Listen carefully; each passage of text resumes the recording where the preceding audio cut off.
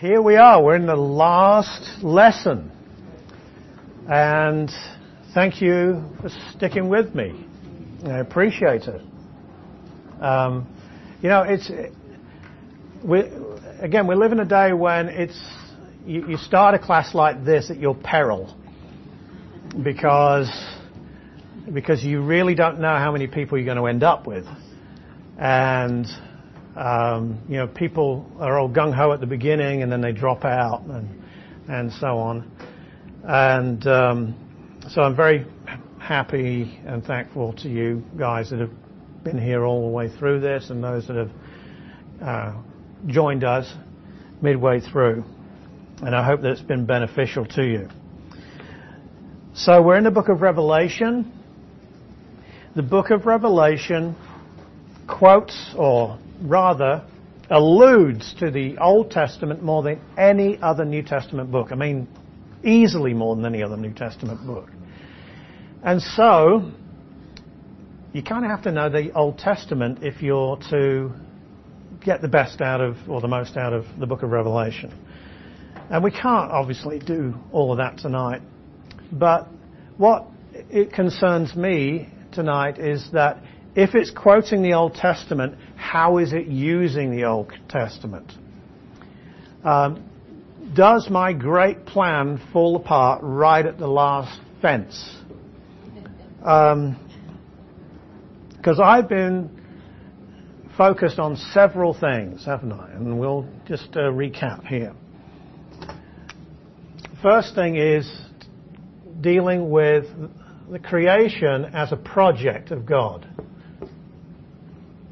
Now, when we deal with creation as a project, okay, then obviously it's not finished. It started in Genesis 1. It doesn't end when the book of Revelation is finished. It ends when the things in the book of Revelation are finished. Do you see? Which means it's one continuous project. God has not changed the blueprints from the Old Testament into the New Testament, which is what several schools of interpretation teach. I mean, they wouldn't say they do, but the reason that they don't say that is because they've convinced themselves that spiritualization of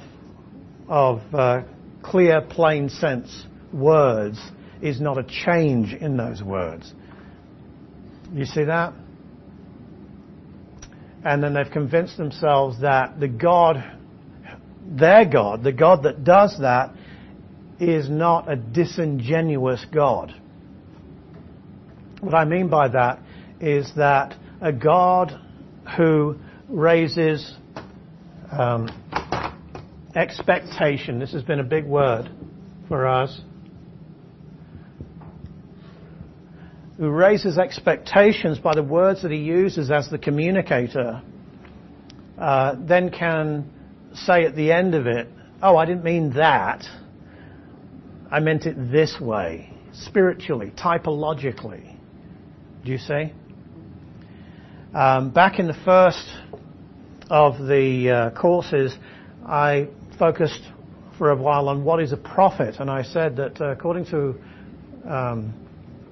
Moses in Deuteronomy 18, a prophet is tested by whether what he prophesies comes to pass. Okay, that's how you test a prophet. Well, obviously, there has to be a connection between what he prophesies and what happens. And it has to be a literal connection. Do you see? If it's not a literal connection, that is, if it's not a literal fulfillment, then the prophet, any old prophet, whether he's a true prophet of God or a false prophet of God, it doesn't matter, can say, well, yeah, I know I said that, but here's the spiritual fulfillment. And how do you test him? The means for testing him have been given up once you spiritualized or symbolized plain literal words. Do you see? So, as the Bible is a prophetic book, that's really an important decision to make. How are we going to take God? One of the other things that we've focused on is faith. And without faith, it's impossible to please God. But in order, therefore, to please God, you have to have faith in what He's saying. But if what He's saying is somewhat obtuse, because He may not mean exactly what He says in the words that He uses, then you're not sure whether you're having faith in the right thing. Do you see? So you're not sure that you're pleasing God. You can only have faith. You can only have a biblical faith if the words actually mean literally what they say. Do you see? This is really important. You just talked about your friends here. You know, as a counselor, that is the big thing. What am I trying to do? Get them to spiritualize the Bible? Absolutely not. I'm trying to get them to believe it. Do you see? When I'm giving them hope, I don't want to spiritualize something because that's a false hope. I want to show them what God says, and they can grasp it. They can hold to those promises. They can take power, strength from those promises. And that's the same for all of us. That's the way that it needs to be. I've also pointed out that this project includes 2 criteria. The first one is teleology, okay, which is a goal or a purpose, okay? Come on, Paul, you can spell it. And the other one is eschatology, which is the culmination, the last things, eschatos. So the culmination. And these things are parallel lines. They're the 2 train tracks, if you like, that the creation project runs along. One of the key decisions that has to be made, for a biblical theologian, is what kind of telos, what kind of teleology or purpose was the Bible written for? And how are you going to determine what that teleology is? What that goal, that purpose is? If you do what so many people do, good Christian people do, and you take the New Testament and you read it back into the Old Testament because you convinced yourself that the New Testament is a fulfillment of the Old Testament, then I hope you can see you have made a decision about how that teleology that's in the Old Testament will turn out.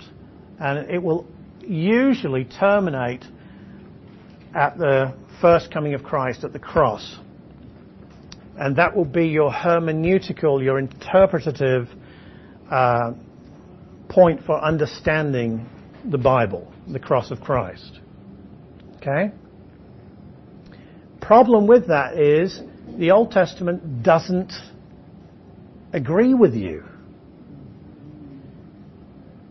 The Old Testament doesn't put the emphasis on the first coming of Christ. It puts the emphasis on the second coming of Christ, on the kingdom, on the king, on the rejuvenation of creation, on the Israel becoming the head and not the tail, on salvation coming to the Gentiles through Israel, on the king, the great messianic, divine human king, God himself ruling upon his earth, transforming the earth, making it a paradise, an Eden, once again.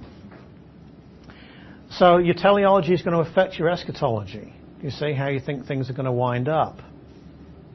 What I've tried to do in these 3 courses is I've tried to show you that these go together. They must never be separated. And you've got to allow the Bible to unfold. And fairly early on, most of you learned that if you asked me a question about something further along the line in the Bible, I wouldn't answer it for you, which was very frustrating, I know. But But I did that to try to train your minds to just stick to where the words are pointing that you're actually dealing with. Make sure you've got that. Don't try and import a meaning from another context. You may be right, you may not be right, but the thing is you've got to be patient. Let the Bible unfold. Now, when you do that, when you do what we've tried to do, and we've had to skip some parts, obviously, but when you do that, you're not going to answer all the questions. You're not going to iron out all the problems. And I haven't done that, you see. I see the problems. I see some of the questions that I've not been able to answer or I've got guesstimates about. I see them, can I say, clearer than you in this, but I don't have all of the answers. That doesn't mean that I think that what we do is that we retreat into some spiritual, typological, ethereal interpretation in order to make it the Bible agree. You don't make it agree if you make it agree in cloudland. It's got to agree down here. In fact, fundamentally, that is an attack upon Scripture. To say, oh, it doesn't agree if you actually take it at face value. No, it contradicts all over the place. What have you done to the infallibility of God's Word? If it's infallible in this kind of spiritual Disneyland, then is it infallible at all? Why didn't it say that in the first place? Do you see? There's always that big question mark. And how are you going to point unbelievers to the veracity of Scripture if you take them away from what the Bible says and you reinterpret it in a different way and say that's what it means? If they've got any sense whatsoever, they'll say, well, that's what you say. And, of course, what do unbelievers say? You can make the Bible teach anything. And you can if you don't believe what it says. If you believe what it says, you can't. So these have been the key things. And there are two other things, of course. Where's my black pen? Oh, here it is. Here it is. All right. There are two other things, of course, that I've been focusing on. The first one is what I've called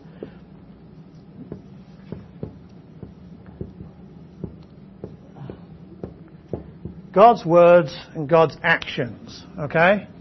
That's the GW and GA. God's words, God's actions. And we can add to that God's thoughts, God's words, God's actions. And I pointed out to you, I've pointed this out several times, where God says, let us, or I'm going to do this, and then He speaks it, and then what He thought and what He speaks actually literally happens. And you think, wow, Paul, what a discovery. It's like, I didn't know that. We all know that, but do we grasp the profound lesson that teaches? That there is no interference between what's going on in God's mind and what He says. And what He says and what He does. Do you see that? That's the great lesson. And if we want to put it in the most practical terms, none of us, when we die, will end up in the fiery place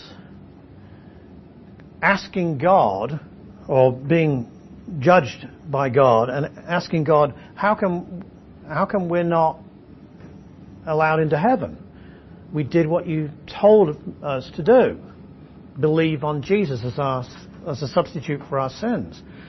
None of us are going to have to question God when He says that, yeah, well, that's what I said, but that's not what I meant.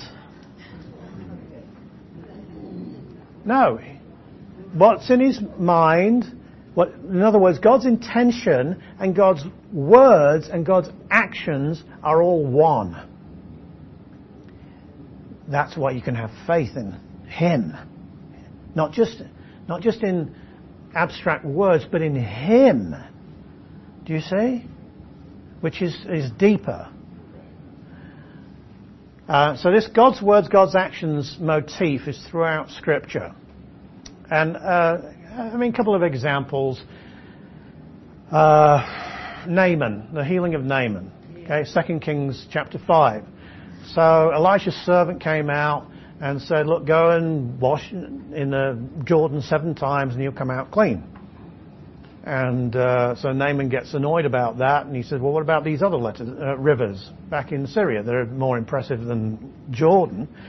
And his servants say, well, yeah, but what if just do it. Just do what he tells you to do. What have you got to lose? And so he does exactly what he was told to do, and the result was exactly what Elisha had told him. A little bit earlier in 2 Kings chapter 1, you had Ahaziah, who was Ahab's son, and he only ruled for 2 years, and he fell through a lattice and ended up on his deathbed. And so he sent, being the son of Ahab and Jezebel, he sent messengers 60 miles to the Philistines, to Ekron, to inquire of Baal-zebub, okay? And Elijah comes down and meets him and says, well, is it because there is no God in Israel that you've sent messengers to Baal-zebub? And then gives him the message. Go tell your king that he will not get up from the bed that he is laid down upon. He will surely die. That was what the angel told Elijah to say. That's what Elijah told the men to say when after, you remember 50 men were sent out to arrest Elijah, or 51, and they got crispified. And so 50 more came out, and they got sautéed too. And then 50 more were sent out. And then the captain realized it wasn't a good idea to demand a man of God, because that's what he called him, to come down to the king who was a pagan king. But when Elijah went down and spoke to the king, he didn't change his message at all. You will not come down from the bed that you've laid upon, but will surely die. And the next verse says, so he died.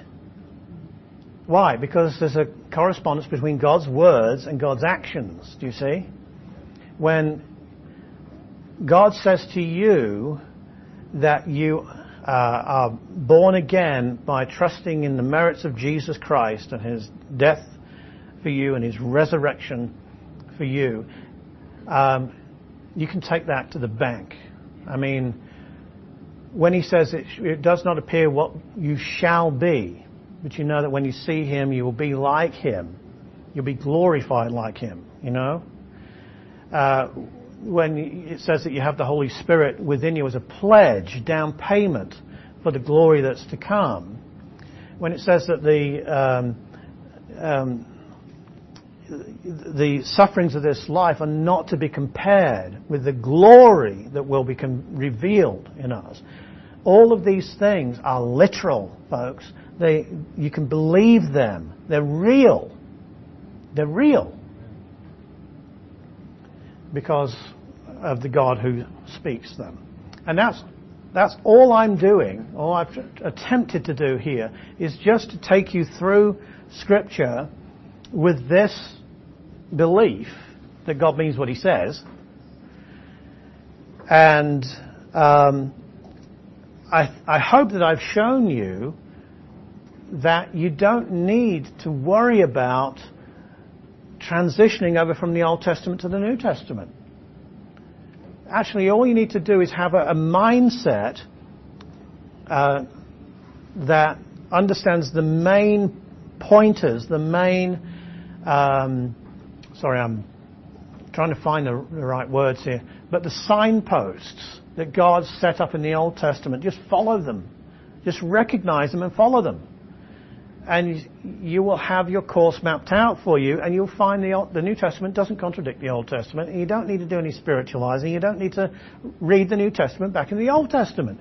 What you may well need to do is revisit some of your prejudices about what the New Testament teaches. Do you see? And what we've been looking at for that is the intensification of the God's words, God's actions motif, which is the biblical covenants. That's all it is. It's an intensification or an amplification of the God's words, God's actions motif about the central, primary things, the teleological things. Okay? Pointing to the consummation. I think another thing that this brings up for us is the fact that we see ourselves much more in the story of the Bible because we're actually in that history. Okay? Because we're in that creation project right now. And then finally, board rubber, let's see. Finally, of course, is how this is going to be accomplished. It's all right, God swearing covenants and saying, I'm going to do this and I promise I'm going to do it and it'll all turn out good for you if you have faith. One problem. That gets in the way. You see? Sin. Gets in the way. Was I in the way there? No. Okay. Oh, it's the glare. It's the light. Okay. So, sin, God's not going to just make promises to a sinner. You understand that sin is that which makes us independent from God. Sin is that which makes us foul up creation. Sin is a contradiction of the will of God. So, if that's the case, God can't just say, "Yeah, come on in. We don't need to deal with the sin issue. I just want to be nice to you." Okay? God has not got the message from the modern university campuses that niceness is the chief attribute. Sin's got to be dealt with, and for the covenants to come through, they keep meeting this wall of sin. Say that one more time, I'm sorry. For the covenants to come through, to be fulfilled, they keep meeting this, because none of the covenants, the Noahic covenant, the Abrahamic covenant, the priestly covenant, the Mosaic covenant, although that's a temporary one, the Davidic covenant, none of those main biblical covenants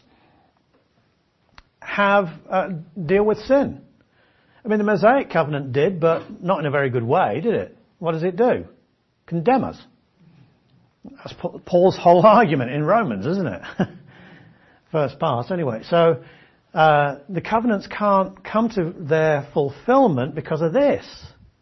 So there's another covenant that's been made. And that's the new covenant. Do you see?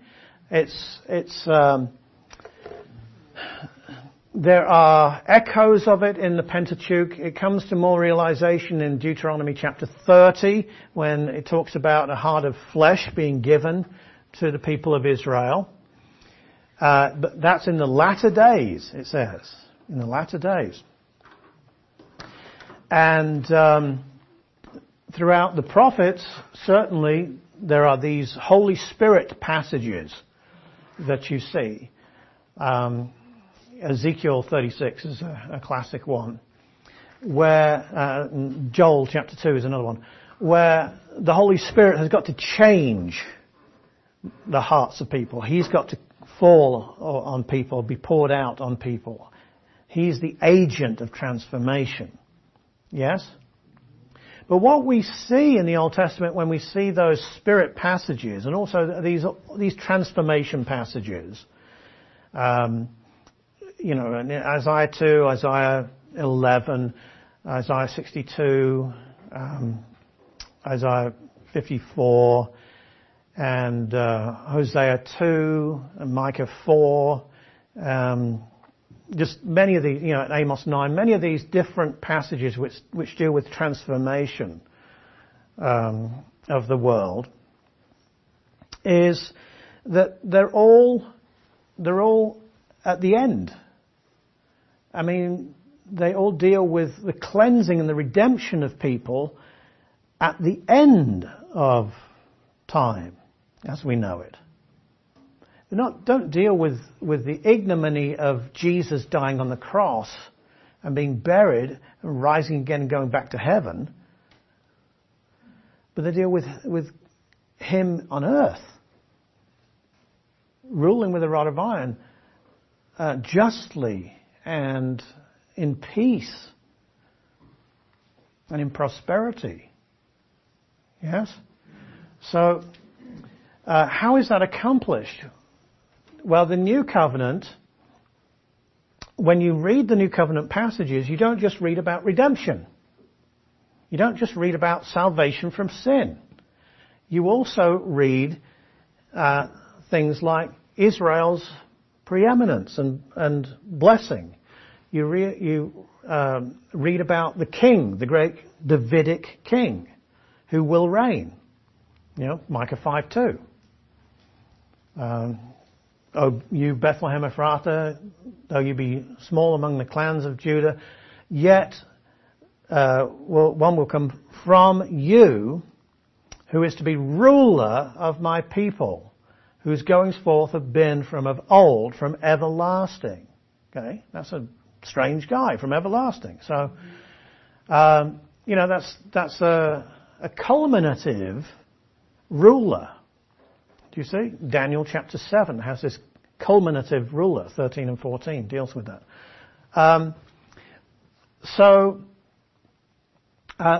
What you find in New Covenant settings are the other covenants crop up. You even find the Noahic covenant, which is made with the whole of creation, remember, not just with Noah, the whole of the animal kingdom, the whole of creation. You see that the whole of creation and the animal kingdom is transformed by the appearance of this great ruler, the branch, the Messiah. Yes? The great king.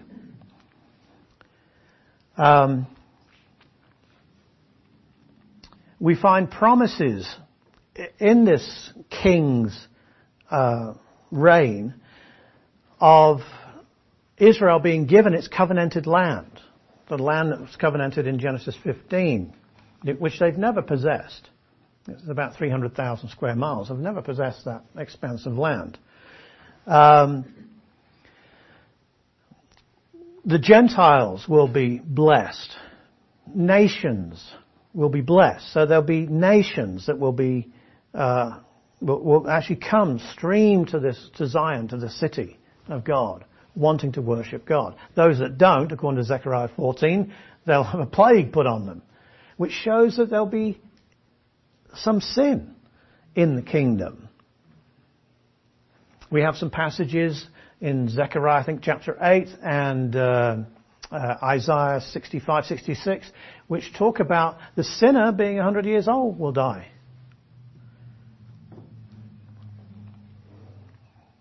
Well, I don't know about you, but a sinner dying at 100 years old in today's era, I mean, that's a free pass, isn't it?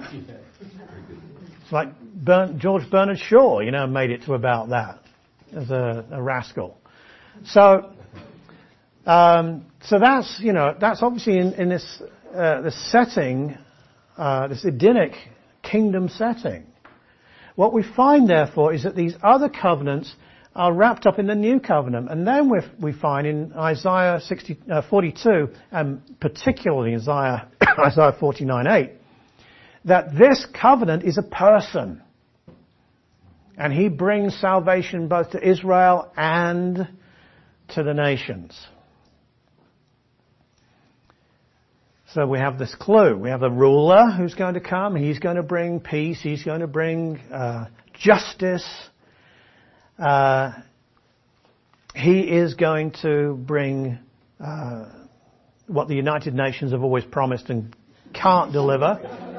You know, the United Nations have just had a moment of silence for the death of Fidel Castro.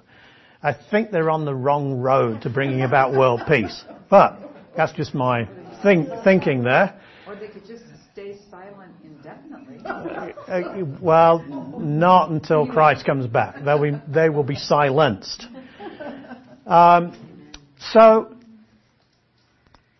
what we see is that everything comes to its culmination, not abstractly, but through a person who is himself a covenant.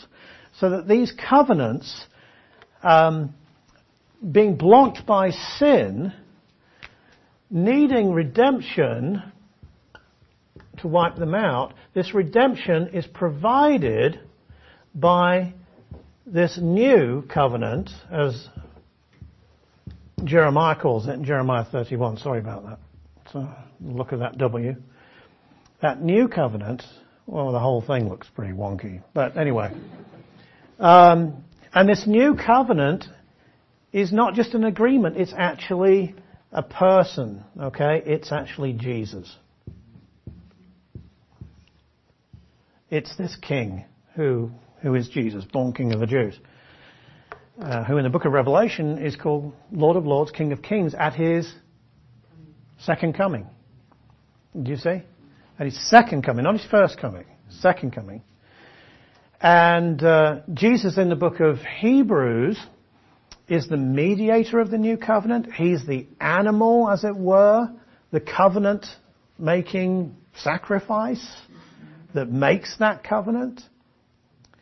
And according to Luke 22 and 1 Corinthians chapter 11, the new covenant is in his blood. And the church, when we take communion, we participate in remembrance of the fact that we are members of a new covenant community, a redeemed community. If we're members of a redeemed community, anything that was promised to us in the covenants will come to us because we've bypassed sin. Anything that Israel is promised in the new covenant, and that's a whole bunch of stuff, will come to them. But again, when we look at the Old Testament, and we even look at Romans chapter 11, verses 24 through 27, what we see is that the new covenant isn't made with Israel until the second coming, when they look on him whom they pierced. Do you see? Second coming.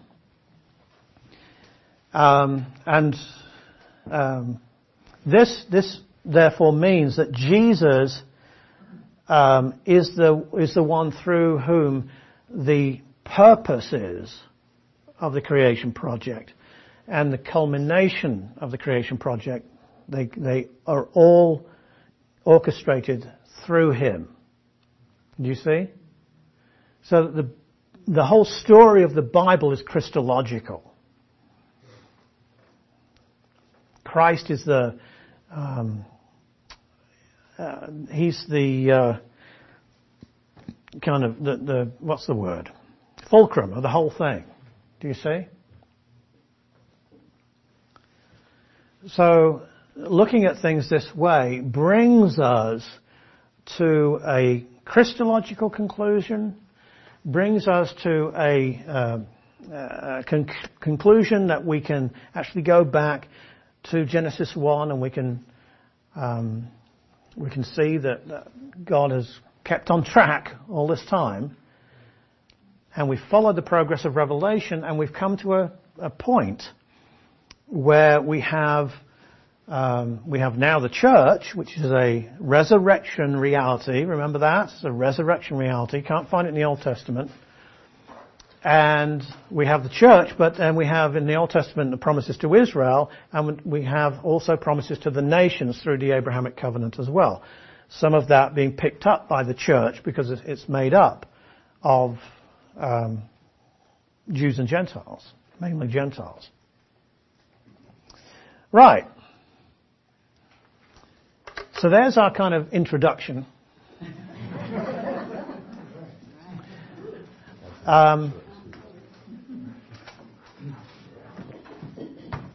And we're not going to go through every chapter of the book of Revelation, but we will start off with an interpretative clue. So Revelation chapter 1, verse 3. Blessed is he who reads and those who hear the words of this prophecy and keep those things which are written in it, for the time is near.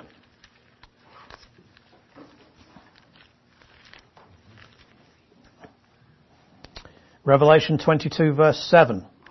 Behold, I am coming quickly. Blessed is he who keeps the words of the prophecy of this book. So, at the beginning of the book and at the end of the book is a promise of blessing. But how does the blessing come? How are we to get this blessing? By reading the book, yes. Anything else? By keeping the words. Okay, so again we're at a bit of a juncture here, because if you listen to a lot of people, the book of Revelation is completely mystifying. And, John Calvin didn't write a commentary on it because he couldn't understand it. Adam Clarke, in his commentary of the Bible, said that he didn't understand the book of Revelation. Another guy, William Milligan, a 19th century scholar, said even though he wrote a commentary on the book of Revelation, said, I don't really understand it. You read about the different schools of interpretation of the book of Revelation, and what's really cool nowadays is to take all of them together, pretend they don't contradict each other, and say, yeah, this is, we have this idealist or this eclectic view of the book of Revelation, which is actually just one millennial view, repristinated. And if that's the case, again, what do we have with God? We have, at the end of the Bible, we have a God who promises a blessing on people that he doesn't have to deliver on because nobody knows what he's talking about.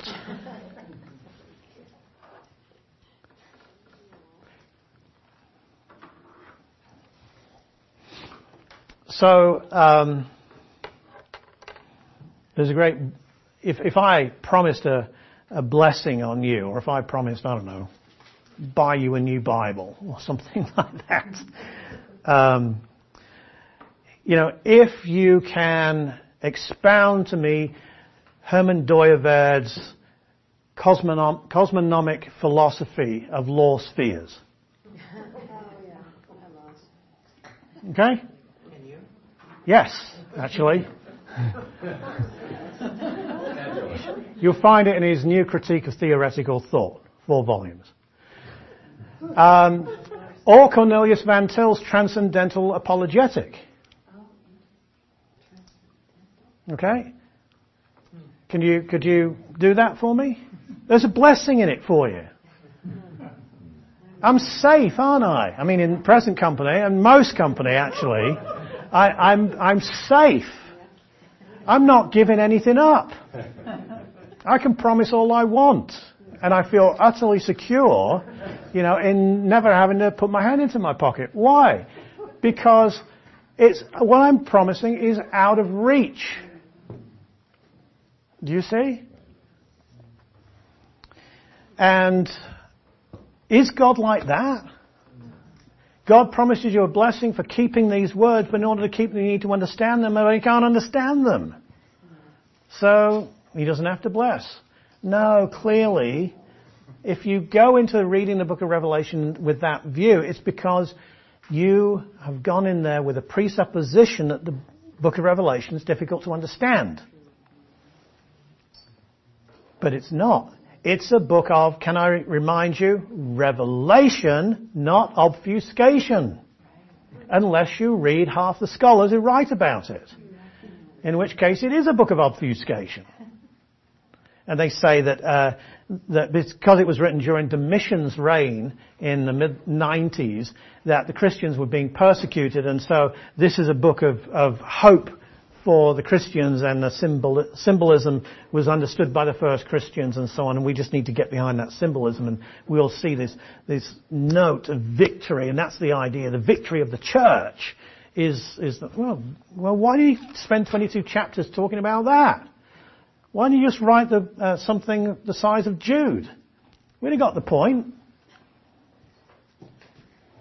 Clearly, there's a problem in approach, I would say. And the key is, as I've said at the beginning of this lecture, the key is the book of Revelation quotes the Old Testament. So if you know your Old Testament and you can fit this stuff together, you should be good. And that's what I believe. I'm dumb enough to believe that. So let's see if we can work it out. So in the first 3 chapters, they deal with the churches, obviously. And these churches are on a postal route in Asia Minor, in what's now Western Turkey. All right? Some of these cities were important cities, like Ephesus and Pergamum, and some of them were not. Thyatira wasn't particularly important.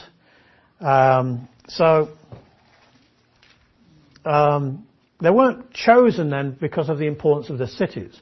They were chosen because the churches were representative of churches. Do you see? That's why they're useful for us today. Many dispensational teachers have wrongly asserted that the book of Revelation, at least the 7 churches there, represent 7 different phases of church history. First of all, it doesn't say it does. So if you're asserting that, I hope that you understand your interpretation is not coming from the Bible. You're forcing an interpretation on the Bible when you do that. Secondly, if you study church history, it doesn't work out. Thirdly, it destroys the doctrine of imminency. If the book of Revelation in its first 3 chapters is revealing to us that the church must go through these different phases in its history, then Christ will come back. I hope you can see he couldn't have come back any time before the end of the Laodicean period. Which means the doctrine of imminency is destroyed. But the doctrine of imminency, that Christ could come at any time, is an important doctrine. I would say is a biblical doctrine. Moreover, the doctrine of imminency is a cherished view of those that hold to a pre-tribulational rapture.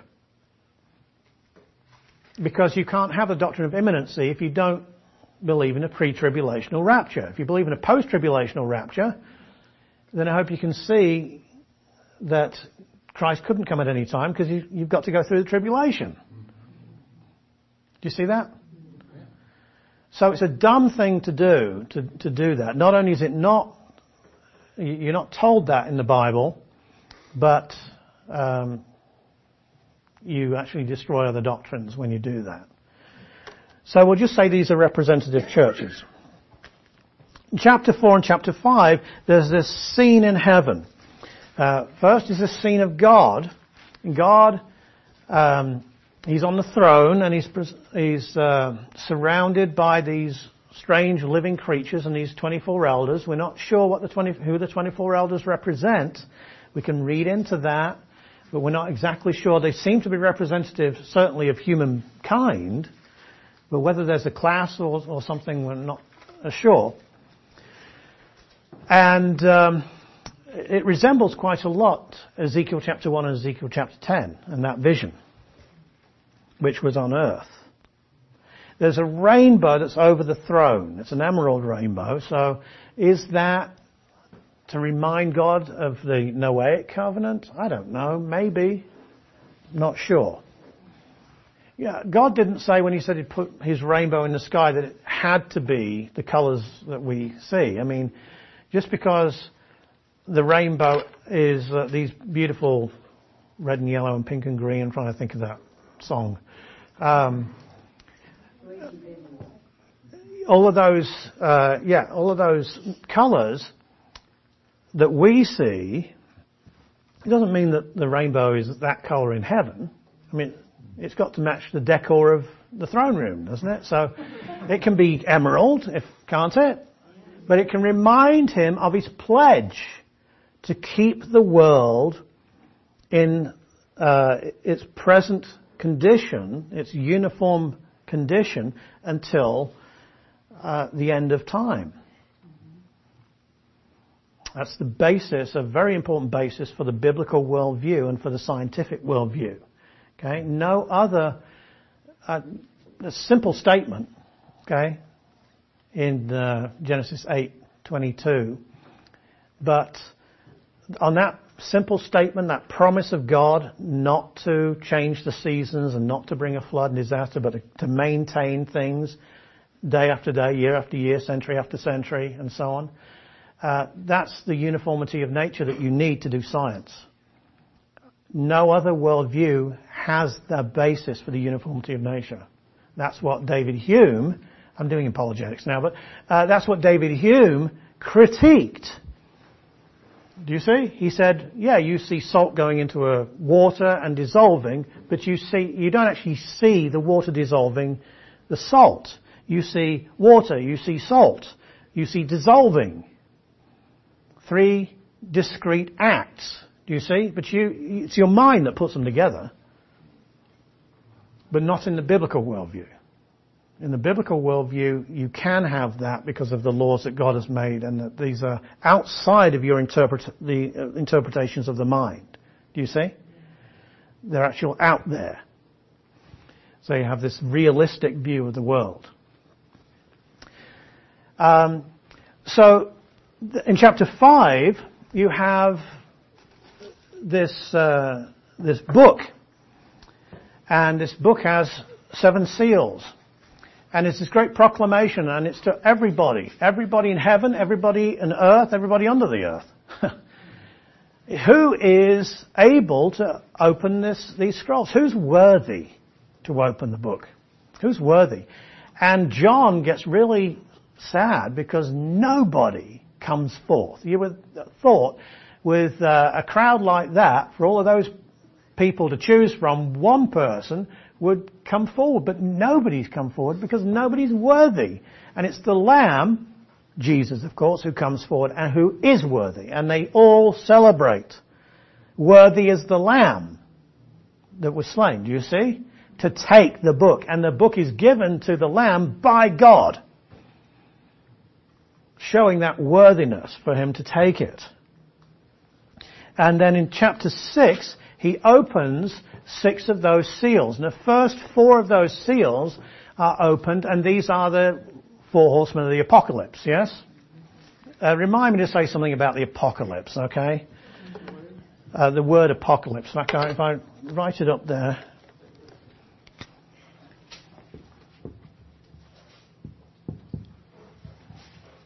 I'll say something about it.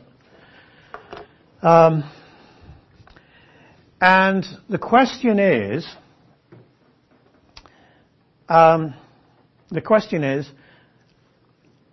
who's that first rider, the white horse rider who comes conquering to conquer?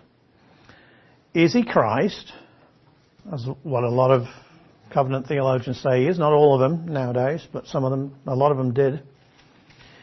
Or is it somebody else? Is it actually a person, or is it just a symbol of something that's going to happen on earth? That's not as easy to say. But we can say he's bad.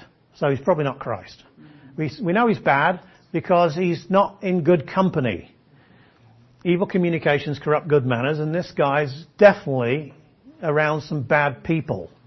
Okay? Because the next riders that come out are not godly people, are they? They're coming out and they are destroying the earth. Now, when I say they're not godly, they may be angelic and they may be doing God's bidding. Because it is the Lamb that releases these agents. So these are agents of the Lamb, or agents of God, that are wreaking this havoc upon the earth. And what we have is a kind of a false piece. He had a bow, it's no arrows, crown, so that's interesting. We're given a crown to rule. And he went out conquering and to conquer. This may be an individual, a person who is to rule the world. Maybe.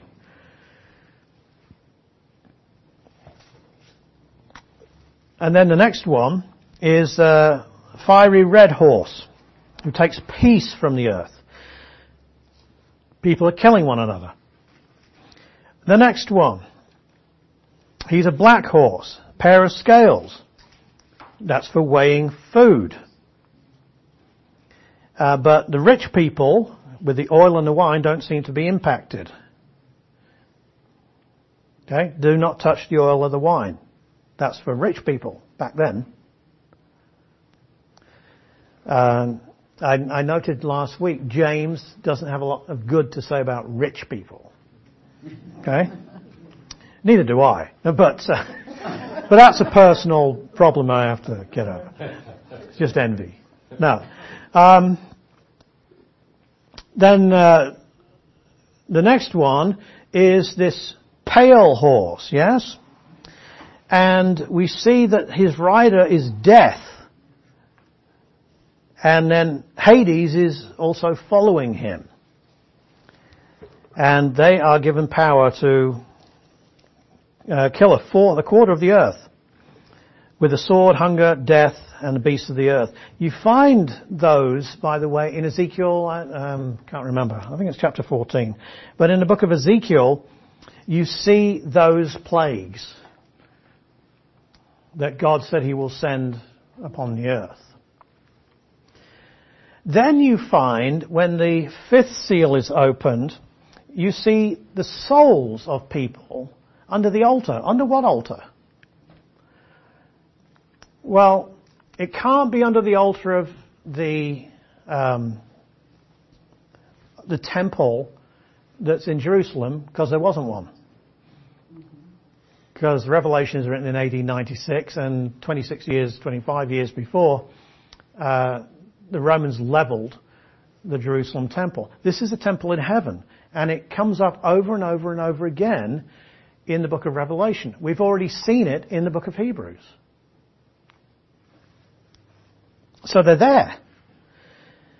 But they're crying out to be, they're crying out for justice. They're crying out for justice. Just because they're in heaven doesn't mean that everything's okay. Okay? We can just forget about justice. God never forgets about justice. And being in heaven, those in heaven will always demand justice. Justice is the key attribute, the key virtue. Not attribute, but the key virtue. Okay? Just think about this. So think about love. You can love unjustly. You can show mercy unjustly when you shouldn't be showing mercy. You can have compassion, and that compassion can be perverted. Okay? So, an illustration I gave at our church in the Sunday school was, last week actually, was this VA dentist. You heard about him? Who used his own instruments and infected 600 VA, veterans with HIV. So they gave him a desk job. That's not compassion, that's perversion of compassion. That's not justice, folks. God would never do that. Do you see? God would never do that. God is just. Compassion has to be just. Love has to be just. God's not a big kiss. Okay, I love all of you, you know? He's not an Italian God.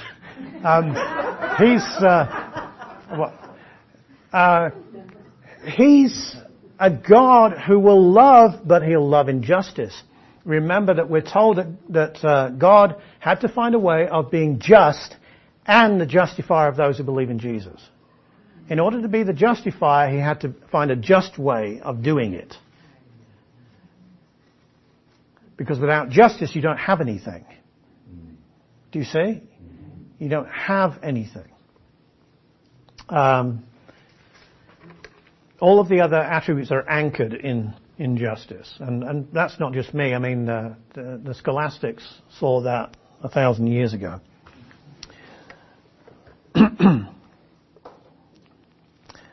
So they want justice, and they are crying out, how long, verse 10, O Lord, holy and true, until you judge and avenge our blood on those who dwell on the earth? Well, these people obviously had been killed unlawfully and badly and by wicked people. A white robe is given to them, and they're told to wait for a while until the number of those to be killed was made up. Because that's a hard scripture, but it shows you that the martyrs, the Christian martyrs that are suffering in different parts of the world, God knows about them, and they're ordained to it. They're ordained to it. It's not that God doesn't care. God will reward them and bless them and so on, but for reasons that we can't even fathom, these things have to happen. These things have to happen. It's the same for the things that happen to us. Okay? Not our stupidity. Okay? You can't blame that one on God. Our stupidity, our not believing in God, our not obeying God, that's on us. Cancer coming on us, that's not on us, unless we've been smoking like a chimney for 50 years or whatever. You know, those things, again, that's us. But the misery, the suffering, the difficulties that happen in life that are beyond our power, God doesn't like them. But remember Christ, when He was asked about the problem of evil in Luke 13, He said, do you remember that the blood of those people, whose blood Pilate mixed with the sacrifices? Real nice. Or the people that the wall fell on? He just applied a message there. Make sure that you don't perish like them, you know. I mean, these things have to happen. They will happen in this kind of a world. It's a tough one for us to grasp. Difficult for me to grasp. It is. But it must happen. And then we find verse 12. I looked, and He opened the sixth seal, and behold, there was a great earthquake. So an earthquake. Earthquakes have been prophesied in a couple of places in the Old Testament to do with the end times. A real big one in Zechariah 14. Christ comes back, His feet touch the Mount of Olives, and it splits. Real big earthquake. And it says, the sun became black as sackcloth and hair, and the moon became like blood, and the stars of heaven fell to earth, as a fig tree drops its late figs when it is shaken by a mighty wind, and the sky receded as a scroll when it is rolled up. What does that sound like? Sounds like it, you know, like, ta-da, here it is, here we are. It sounds like what Jesus said, the signs that would accompany His second coming. Okay? This is second coming territory. Many interpreters, good interpreters, I have a friend who's written a big 2-volume commentary on the book of Revelation, Tony Garland, and he disagrees with me on this, so I say he's wrong. But I can't get over the fact that this is a second coming. I mean, it's like, you can't say that's halfway through the tribulation. I mean, because the rest of the tribulation is kind of an anticlimax, isn't it? I mean, that's it. Especially because you read about the fact that, verse 15, the kings of the earth and the great men, the rich men, the commanders, the mighty men, every slave and every free man hid themselves in the caves and in the rocks of the mountains and said to the mountains and rocks, fall on us and hide us from the face of him who sits on the throne and from the wrath of the Lamb. For the great day of his wrath has come. And who is able to stand? That's the intensification of his wrath. His wrath started with the first horseman. But that's second coming. So what Revelation 6 is doing is it's taking you through the tribulation, through the 70th week of Daniel, all 7 years of it, and giving you a quick look. There's going to be, all of these things that God's going to pour out, and these things that are going to happen. Chapter 7 is a parenthesis. It's a interlude. And what you find that 144,000, verse 4, are sealed. And they are called of all the tribes of the children of Israel. And then you have this prolonged passage from verse 5 to verse 8, where you can think that you're in First Chronicles there for a little while, because it's so detailed. It's like, well, yeah, right, when did you just say 12,000 for every tribe and be done with it? Why say of the tribe of Judah 12,000, Reuben 12,000, Gad 12,000, Asher 12,000, Naphtali 12,000? Yeah, we get it. Why do that? Perhaps because there's a propensity of Christians to not believe that and to spiritualize it, which is exactly what they do. It's exactly what they do. In fact, many commentators on the book of Revelation say that this 144,000 is exactly the same as the bunch in verse 9, who are the great multitude that no one could number of all nations, tribes, peoples and tongues. And they're standing before the throne, that means they're in heaven, and the Lamb. Well, maybe it's just me, but I have a problem with that. Because I can count, take me a long time, but I can count 144,000. I can't count an innumerable group of people because they're innumerable. Okay? So there's a difference there. 144,000 from these tribes. So they're Israelites.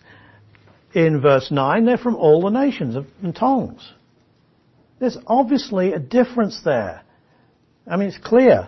They're in heaven in verse 9, and they're on earth in verses 4 through 8. So, how do they deal with 144,000? Well, they say that it's, 12 squared and whatever. And it's a perfection. It's a number of perfection. Where does the Bible say it's a number of perfection? Where do they get that from? They might as well believe those people that believe the 7 churches map out church history. It's from the same garden shed, isn't it? I mean, it's from the same toolkit. The Bible itself doesn't say it. So I'm not going to believe it. I'm sorry. I'm just not going to believe it. I'm just going to believe it's 144,000. I think that's a pretty easy interpretation, personally, especially when they crop up again in chapter 14, and we're given some additional information. This time they are in heaven, but we're told that they're all male virgins in chapter 14. All right, so if you've decided that the 144,000 isn't 144,000, but it's actually the same as the innumerable multitude, and it's not Israel, it's actually all the nations. What do you do with what it says about them in chapter 14 when it says that they are male virgins? You're going to have to spiritualize that too, aren't you? They're pure. Hold on a minute. Are we all St. Augustine or something? We all have a problem with marriage? No, come on. There's nothing unholy about marriage. It's not anything to do with purity. We're not a bunch of monks here. So, and they're all men. Don't any women get to heaven? You know, the Gospel of Thomas, it's not a gospel, it's just a sayings, 114 sayings, okay? But the last one says that a woman can't get into heaven unless she becomes a man. Well, if you spiritualize these guys, you know, it says that they're all men, so maybe it's true. You see, you get into trouble if you just don't believe what the Bible says. I do. And they are crying out, these saved people, that salvation belongs to God and to the Lamb. And they're comforted. And notice they serve in His temple, verse 15. Chapter 8, you have the seventh seal opening, but nothing really happens.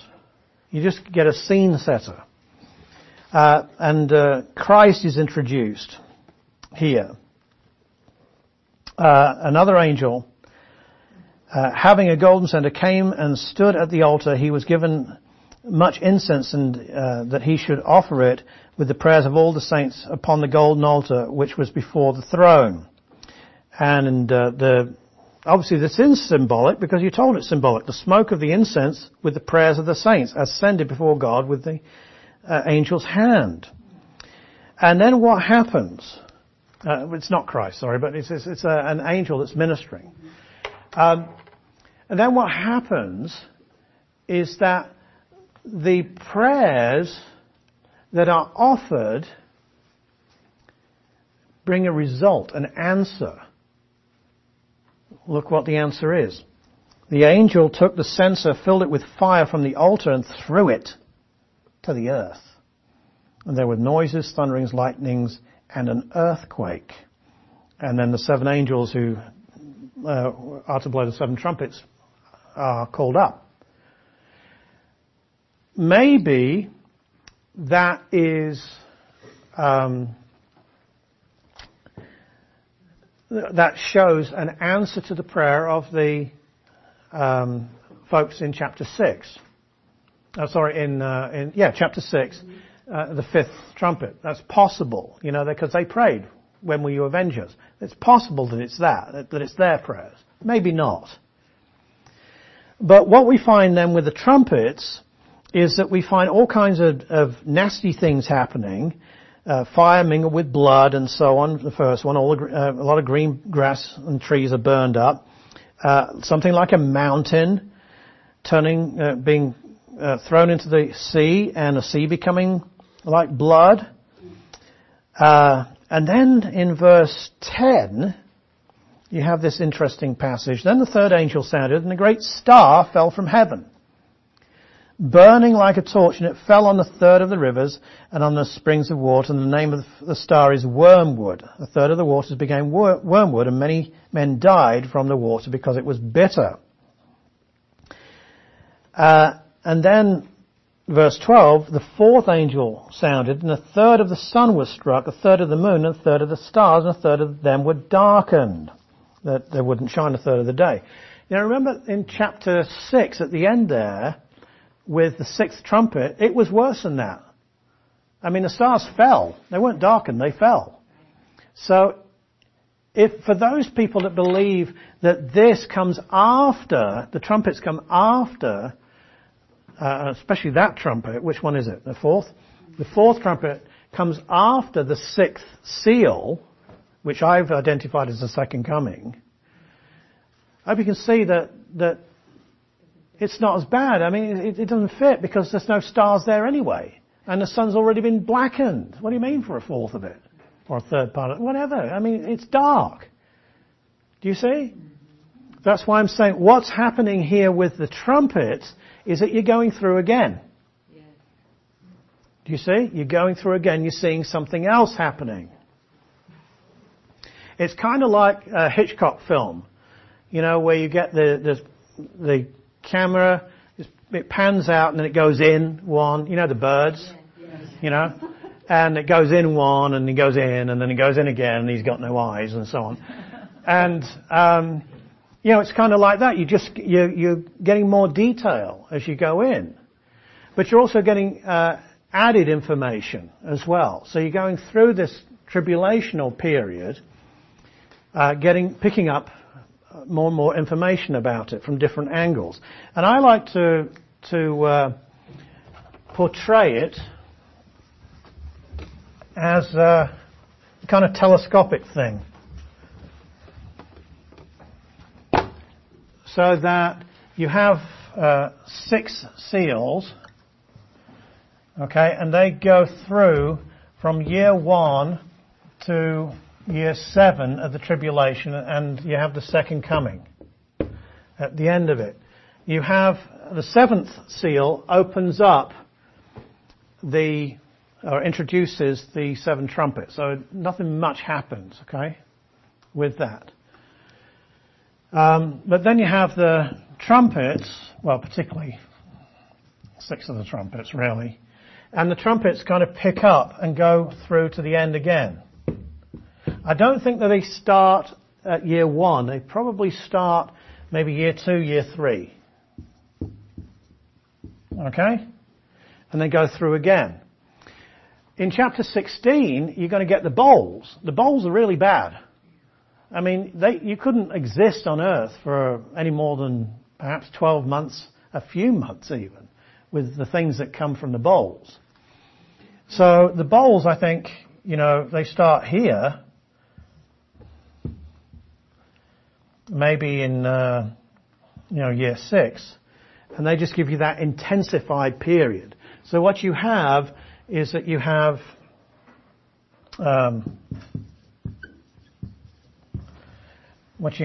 you have these different facets of the tribulation period. That's the way I interpret that, and my main reason for doing that has to do with things like that 6th seal.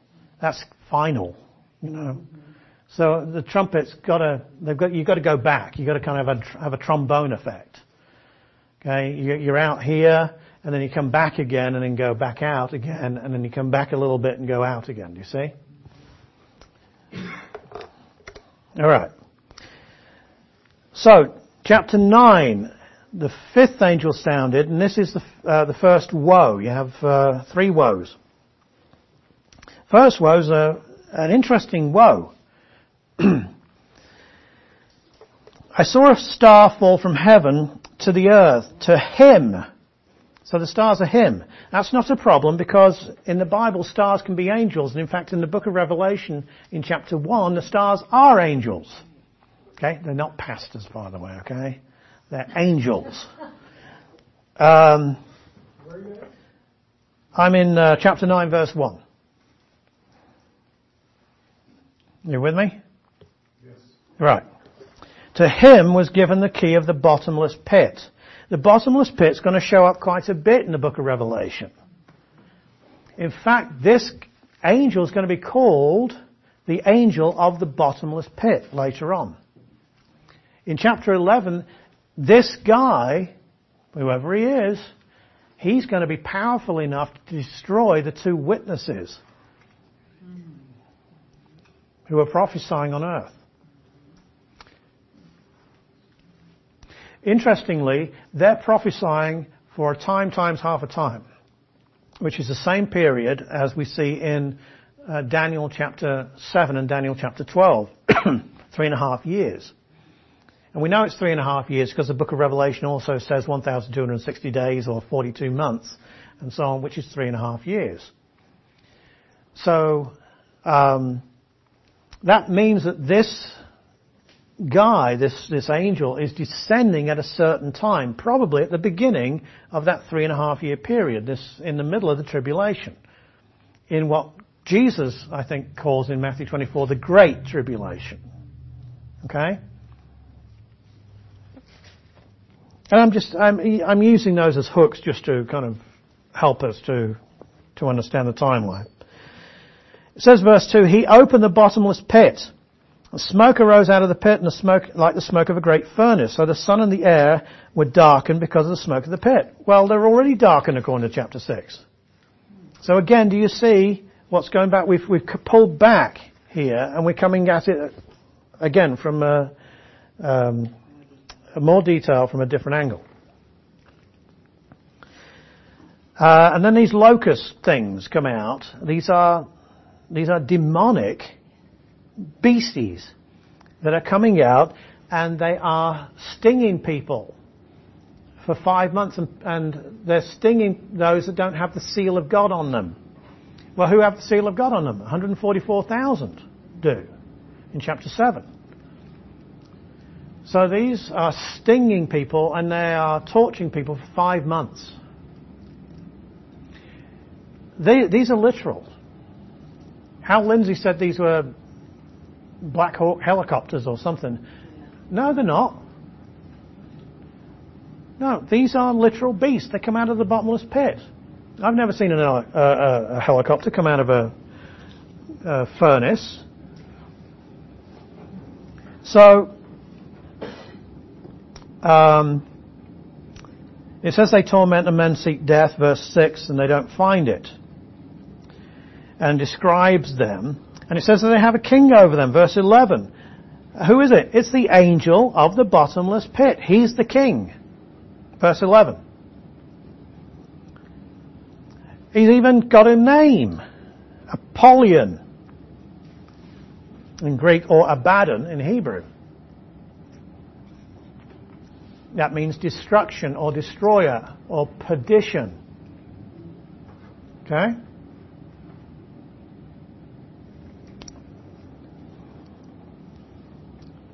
One woe is past, 2 more to go. 6th angel sounds. And there are 4 angels released from Euphrates, verse 14. A huge army is released. They can kill 1/3 of mankind. It says in verse 16 that the number of the army of the horsemen was 200 million. Well, what does that symbolize?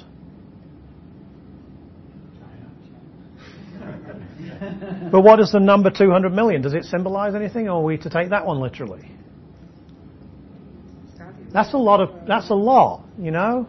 Why don't you just say something like, I don't know, 10,000, and then they can spiritualize 10,000 and make it whatever they want, can't they? I mean, why would you spiritualize 200 million? Yeah, because 200 million would be uncountable. Yeah, it's kind of, yeah. That's a lot of horses. That's a lot of horses. So maybe it's literal. Okay, especially as these, again, are not any normal horses. These ones have strange tails, and they have fire and smoke and brimstone coming out of their mouths. Verse 18. It says in verse 20, the rest of mankind who were not killed by these plagues did not repent of the works of their hands, that they should not worship demons. Note that, please. Idols of gold, silver, brass, stone, and wood, which can neither see nor hear nor walk. And they did not repent of their murders, their sorceries, which has to do with use of drugs as well, and their sexual immorality or their thefts. That's what the earth dwellers are doing during this time. When all of these awful things are happening, they're worshipping demons.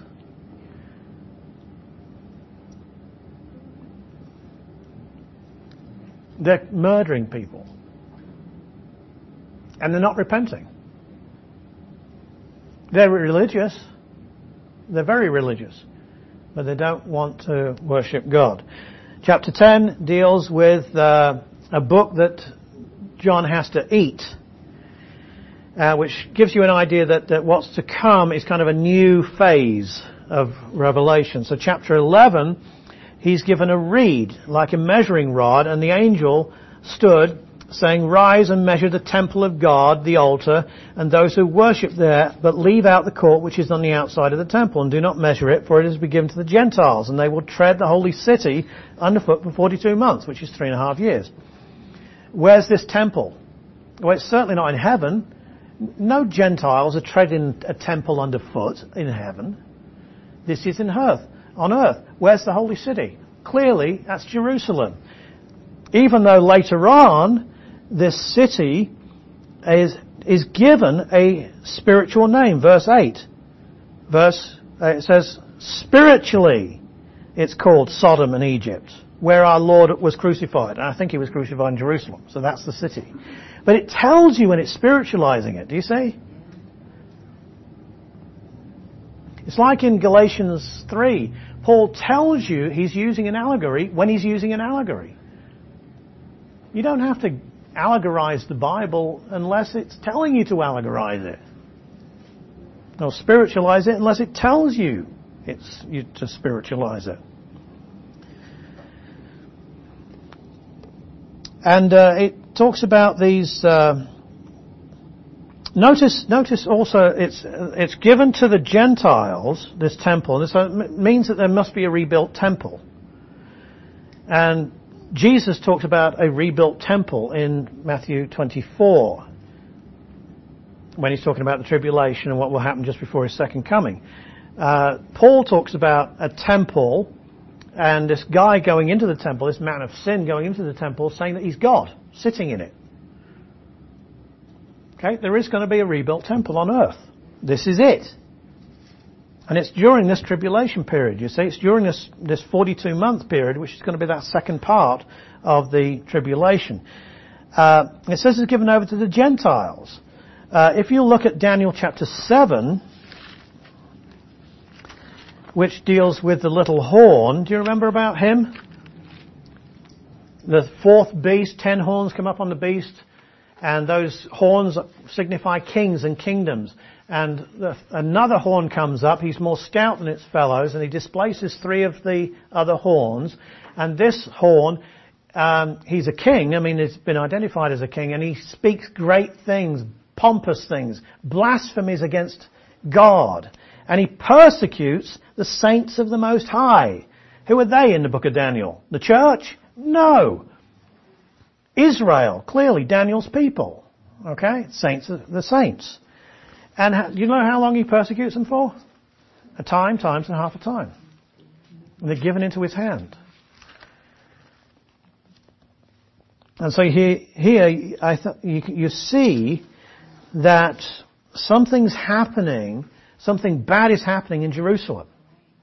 Jesus warned, when you see the abomination of desolation spoken of by Daniel the prophet stand in the holy place, leg it, go. Okay? Let he that is in Judea pray that it's not on the Sabbath day. You see? Israel. And in verse 3 in chapter 11, it says, I will give power to my 2 witnesses, and they will prophesy 1,260 days, which is 3.5 years, clothed in sackcloth. These are the 2 olive trees and the 2 lampstands standing before the God of the earth. That's in Zechariah chapter 4. Zechariah is a book that's full of second coming and tribulational and kingdom prophecies. These have power to shut heaven, so that no rain falls in the days of their prophecy. Well, how long are they prophesying for? 3.5 years. Okay. Can you think of somebody who prophesied for 3.5 years?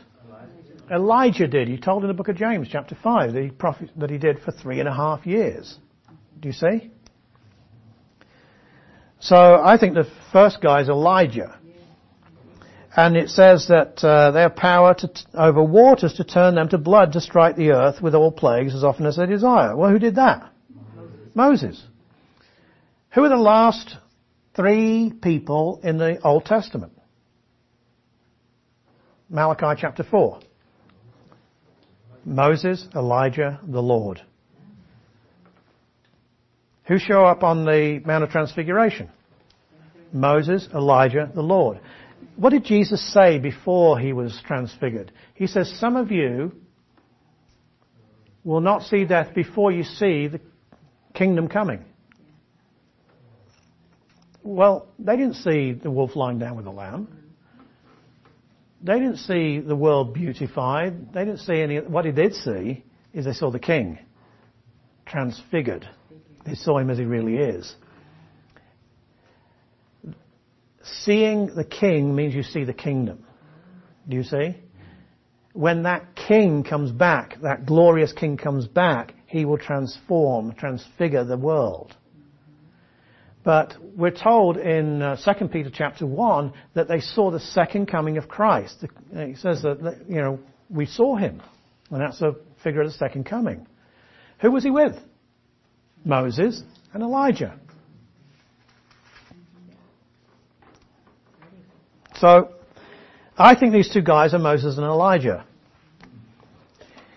And it says, verse 7, when they finish their testimony, the beast that ascends out of the bottomless pit will make war against them, overcome them, and kill them.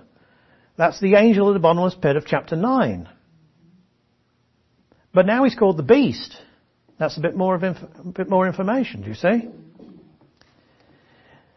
And so it says that they're killed. Everybody looks at them. Well, we can do that in our informational age. That certainly is possible. They celebrate. Well, you can see the world celebrating over something like that. It says they terrorized people. They were God's agents. And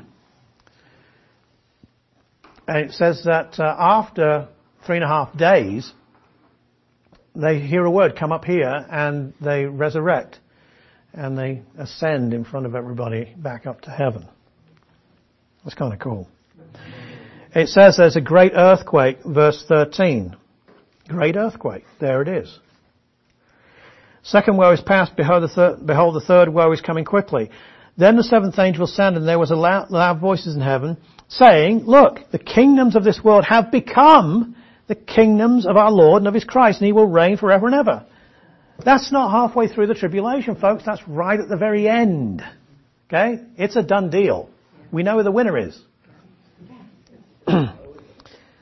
And so they're worshipping him, the 24 elders in heaven, verse 16, and they are saying here that you've taken power. Verse 17, you've taken power. Verse 19, then the temple of God was opened in heaven, and the ark of his covenant was seen in his temple, and there were lightnings, noises, thunderings, and earthquake, and great hail. It's very noisy in heaven. Well, sometimes, anyway. So you see the temple, and you see the ark of the covenant. Now, we are told that Moses was commanded to make the tabernacle after the pattern that he was shown in the mount. We're not told he was, not said that he was given the pattern of the Ark of the Covenant. We're told that he was given directions of how to make it, but not the pattern of it. In other words, the tabernacle's a copy. The Ark of the Covenant's not a copy. Now think about this. Why would the Ark of the Mosaic Covenant that's made between God and Israel, why would it be a copy of one that's in heaven? What's the use of having one in heaven? It's the Ark of the Mosaic Covenant that's made on earth. So there's only one Ark, do you see? So if you want to know where the Ark of the Covenant is, this one tells you. It's not in Ethiopia or in a cave somewhere. It's here. And some interesting things happen once this ark, which is the Ark of the Commandments of God, remember, is opened. You will see in, let's look at a few verses in the next chapters. Chapter 13, chapter 12, verse 17. Chapter 12, verse 17. We'll come back to this dragon in a minute, but it says the dragon was enraged with a woman, and he went to make war with the rest of her offspring to keep the commandments, who keep the commandments of God and have the testimony of Jesus Christ. Do you see that? Chapter 13, verse, hold on a minute. Chapter 14, verse 12.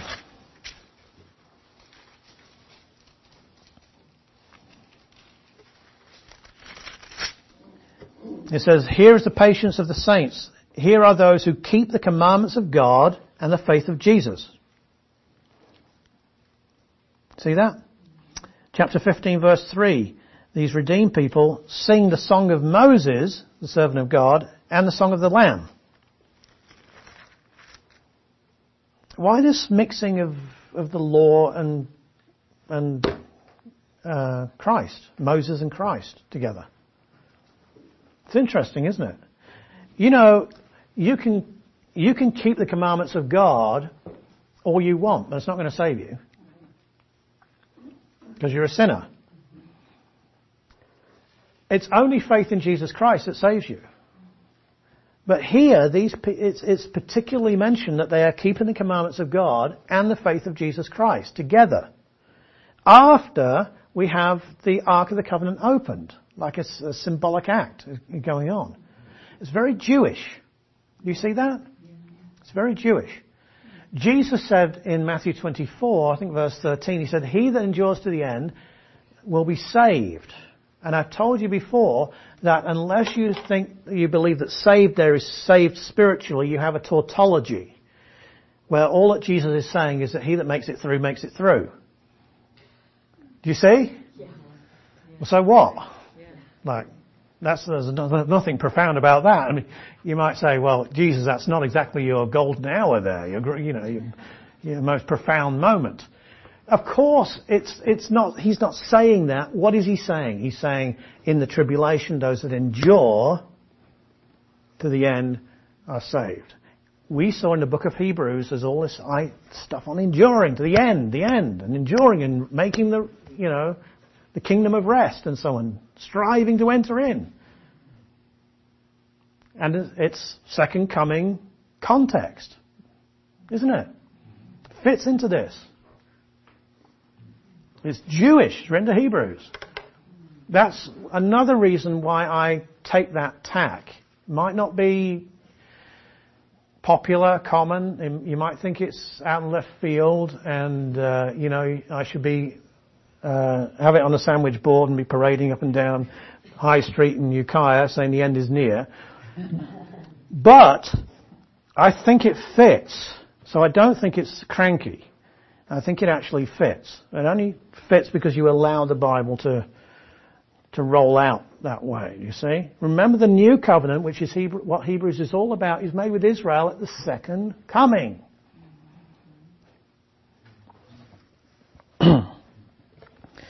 So, chapter 12, verse 1, there's a great sign. A woman clothed with the sun, moon under her feet, and on her head a garland of 12 stars. In Genesis chapter 37, you have Joseph. He has two dreams. One of them is sheaves that bow down to him. And one of them is the sun, the moon, and 11 stars.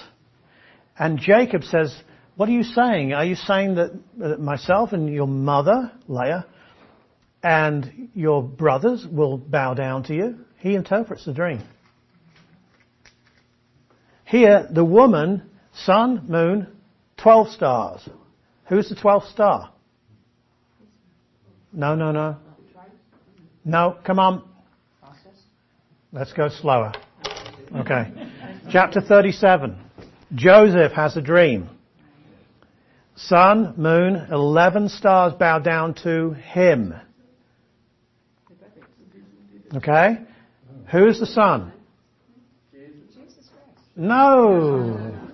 Jacob says, bless you, I'm sorry. Jacob says, shall I and your mother and your brothers bow down to you? Who's the son? Or who's Jacob? He's the son. Who's Leah? The moon. Who are the 11 stars? The brothers. So here you have 12 stars. You have sun, the moon, and 12 stars. Who's the 12th star? Joseph. That's right. You see? Who's the woman? Israel. It's not difficult, is it? It's not difficult. And it becomes easier when you read. It says, being with child, she cried out in labor and in pain to give birth. This is a vision, okay? Another sign appeared in heaven. Behold, a great fiery red dragon, having 7 heads and 10 horns and 7 diadems on his head.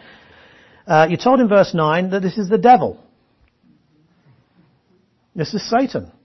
So you don't have a problem with who the dragon is. If the dragon is Satan and the woman is Israel, then we've got 2 important parts of this vision. It's not difficult. If you know the Old Testament, it's not difficult to identify the woman. And it says here, his tail drew 1/3 of the stars of heaven and threw them to the earth. And the dragon stood before the woman and was ready to give birth, to devour her child as soon as it was born.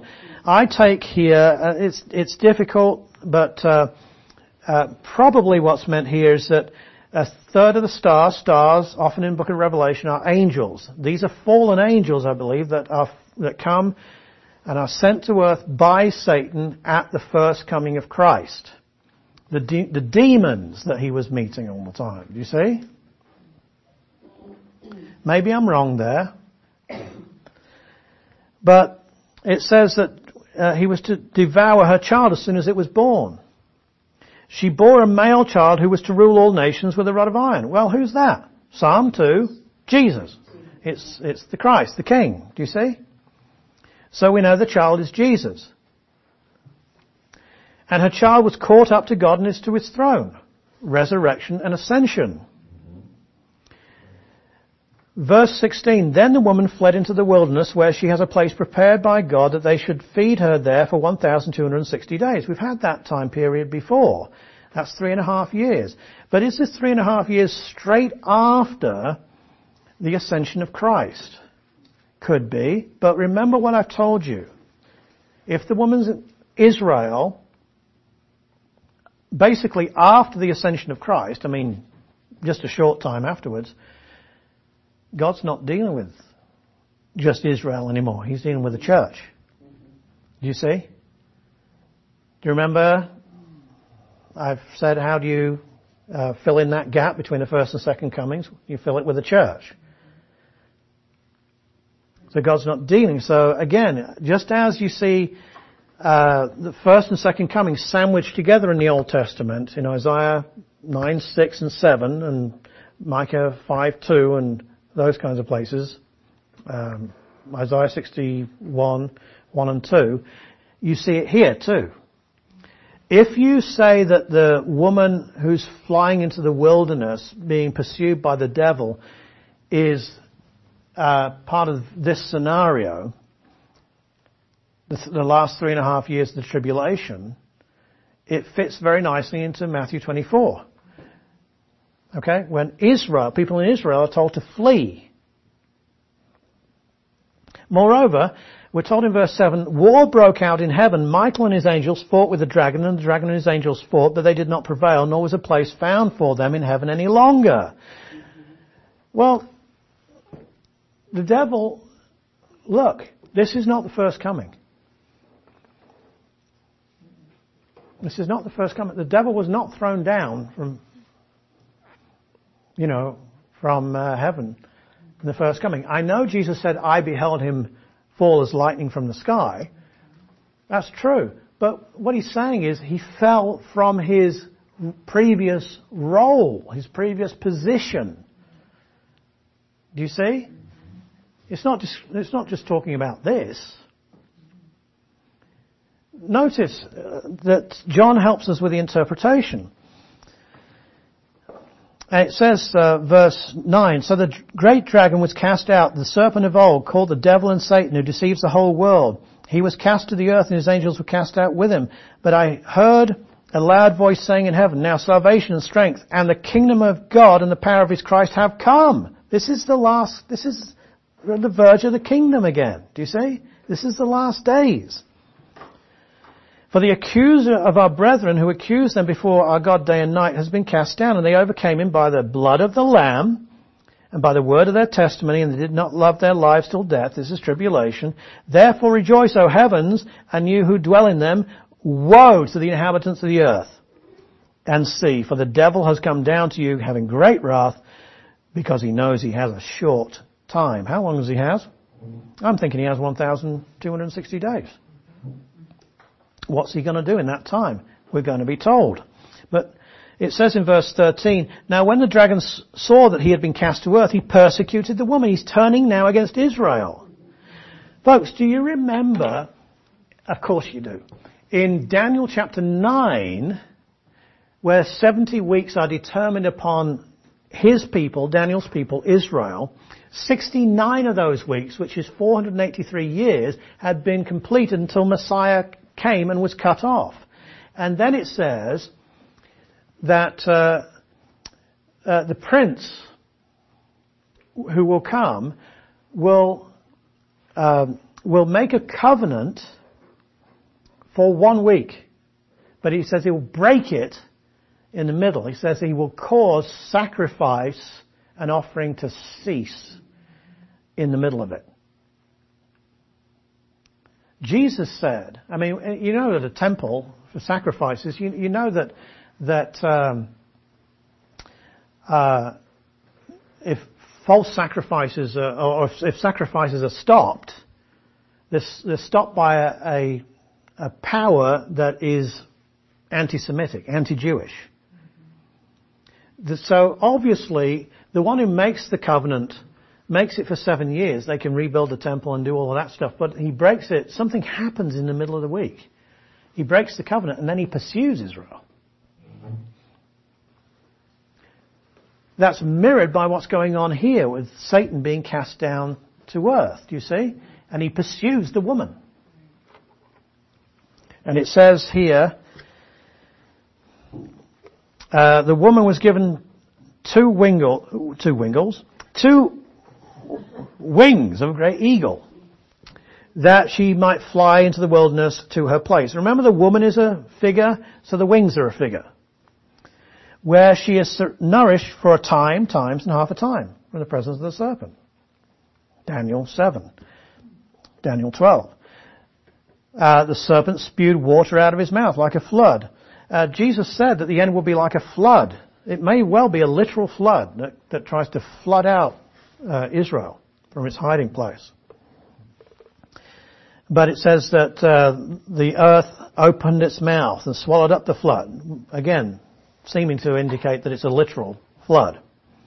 The dragon was enraged with the woman, and he went to make war with the rest of her offspring, who keep the commandments of God and have the testimony of Jesus Christ. Chapter 13. We have to keep going, guys. I hope you're all right with this. Last time, just take a deep breath. Okay? There's some points I'm going to skip. This stuff is important. Okay? Chapter 13. He sees a beast coming out of the sea. All right? Notice it has blasphemous names on it. What does the beast look like? Well, it says it's like a leopard, but it has bear's feet and a lion's mouth. What does it look like?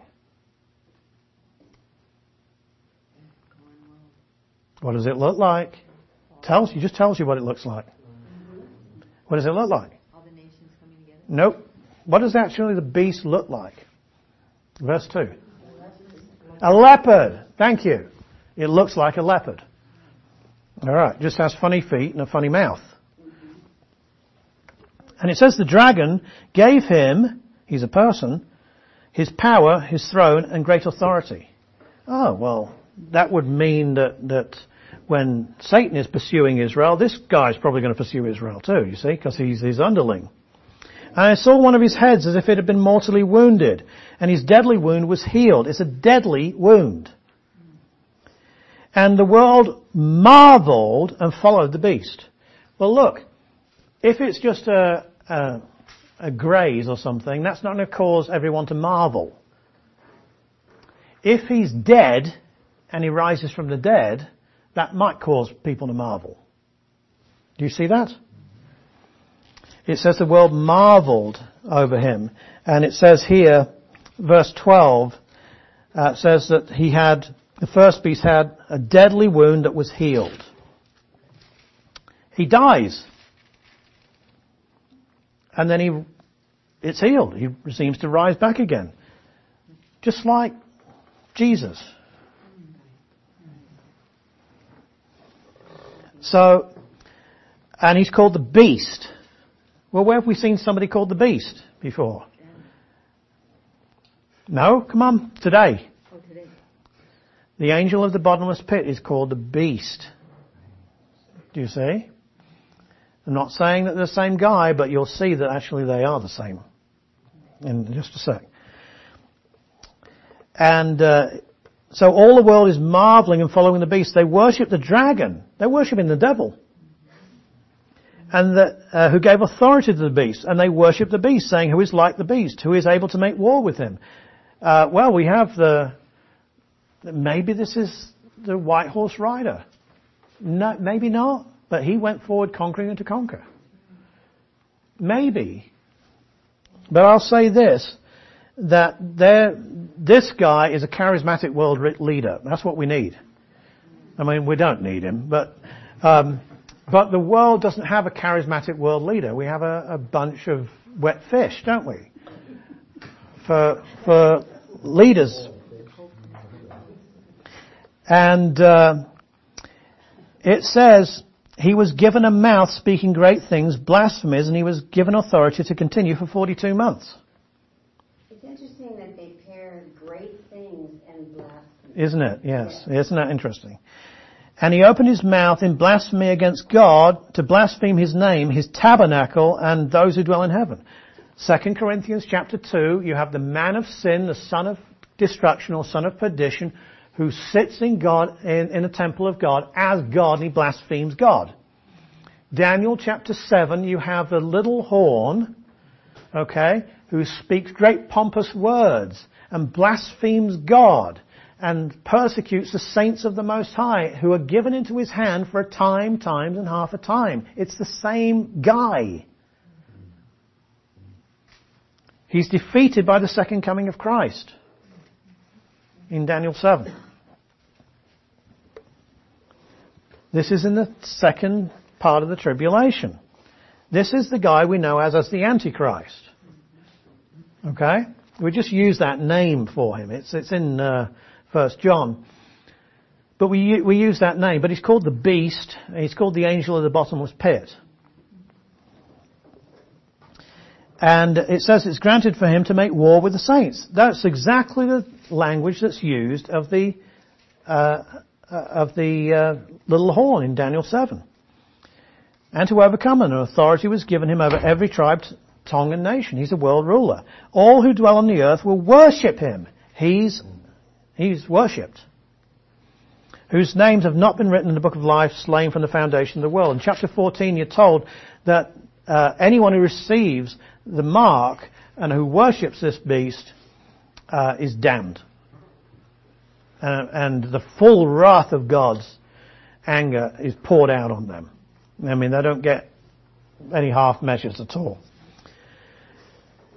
And so, verse 11, you have another beast. This beast exercises, verse 12, all the authority of the first beast, but only in his presence. And he does miracles. And he points people to the beast. He's just like John the Baptist, who pointed people to Jesus. Do you see? He performs great signs so that even he makes fire to come down from heaven on the earth in the sight of men. Deceives those who dwell on the earth by those signs which he was granted to do in the sight of the beast, telling those who dwell on the earth to make an image to the beast, who was wounded by the sword and lived. Jesus says, when you see the abomination of desolation spoken of by Daniel the prophet, stand in the holy place. It's a thing, it's an image in the temple. Here you're not told where it's put, but we know from the Olivet Discourse where it's put. They're making an image. They're making a statue. This statue is actually enlivened. It actually speaks. Verse 15. And causes as many as won't worship the image to be killed. So look, you're either on Christ's side and you're dead, or you worship the image. And to make sure you worship the image, it's just not, lip service. He causes all, both small and great, rich and poor, free and slave, to receive a mark on their right hand and on their foreheads, that no one might buy or sell. You can't get anything at the store. You can't get any food, any provisions. Remember, the horsemen, they've devastated that anyway. So there's not much going around. You can't get anything if you don't take this mark. You know how it's going to be dished out? Rationing. That's going to be the rationale for it, isn't it? Rationing. There's not much to go around, so you've got to have this mark. The mark or the name of the beast or the number of his name. His name, you have to calculate it. It's 666. It's a man. You're told it's a man. So the beast in the first part of chapter 13 is identified as a man. So as long as you keep reading, you'll understand the beast is weird, but it's just a man. By the way, this may not mean anything. This is me. This is me. But what kind of beast is it? Leopard. What's the mark of a leopard? Do you ever see what a leopard spot looks like? Yeah, they kind of have a little hook to them. It really looks, I'm telling you, it really looks, you can bring it up on your phones, but not here. It really looks like somebody who's put lipstick on and kissed a mirror. Yeah. I'm not saying that that's it, but it's an interesting concept. Possibly it will look something like that. I don't know. That's some speculation. Do you see?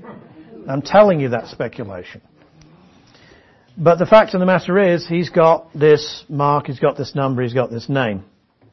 He has a name, and it's not going to be beast or angel of the bottomless pit. You're told it's Abaddon or Apollyon. It could be that. It just could be straight out of the book of Revelation. Apollyon, written on somebody's hand or something. Possibly. Chapter 14, you have the 144,000, they're on earth at the beginning, and then they are given harps. This is where we have go to heaven and play a harp for eternity. We get it out of here. And they are redeemed from the earth, verse 3, at the end of verse 3. And we're told in verse 4 that they're the first fruits to God and to the Lamb. You know, from those that are reaped from the earth.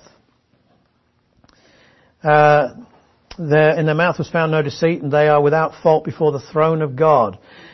Verse 6, then I saw another angel flying. He doesn't have wings. Angels in the Bible don't have wings. Sorry, with Christmas coming up, but yeah. So, you know, as the pastor of the church, you know, being asked to put, can we put Christmas decorations out? You can see that I'm a bit of a killjoy. But so I kid them, and I say, yeah, as long as you chop the wings off the angels. Yeah, and get rid of the three kings as well. They didn't even show up. So it's a very small display. No, actually, I allow them to have wings to have them. I know, no, we do. We allow the angels to have wings. But in the Bible, they don't.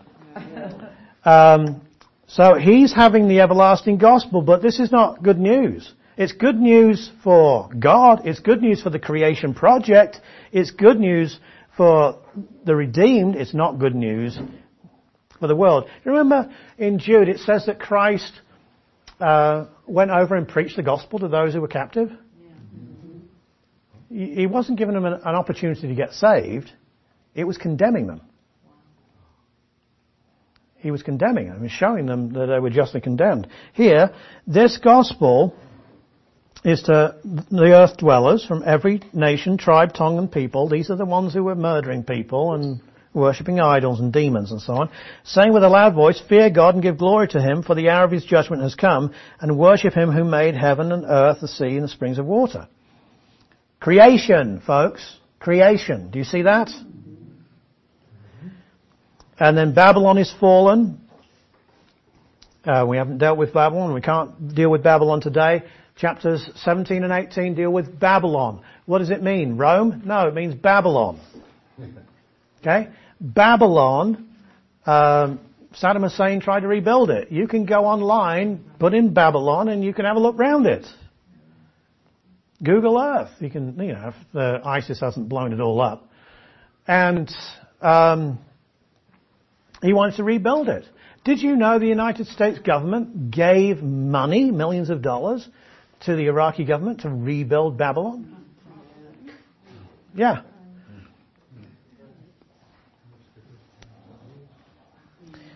So I think it's Babylon. Babel. It's the same place.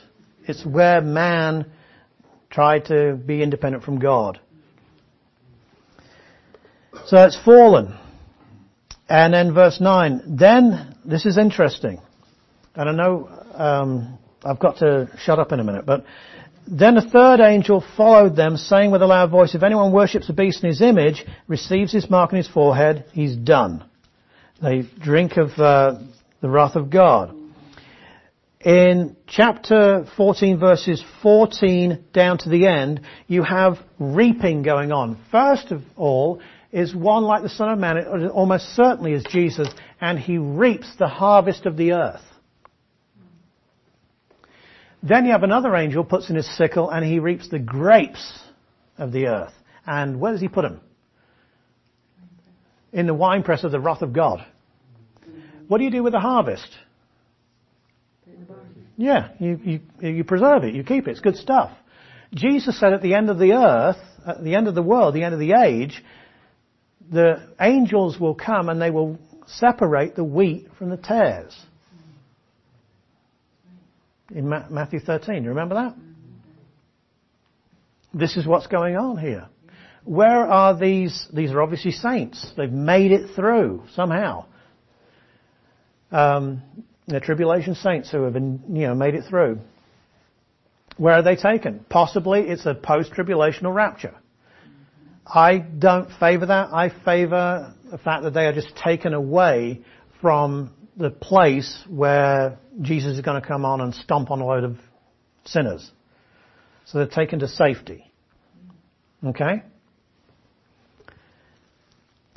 It says that it's called it's kind of bloody, isn't it? Verse 20.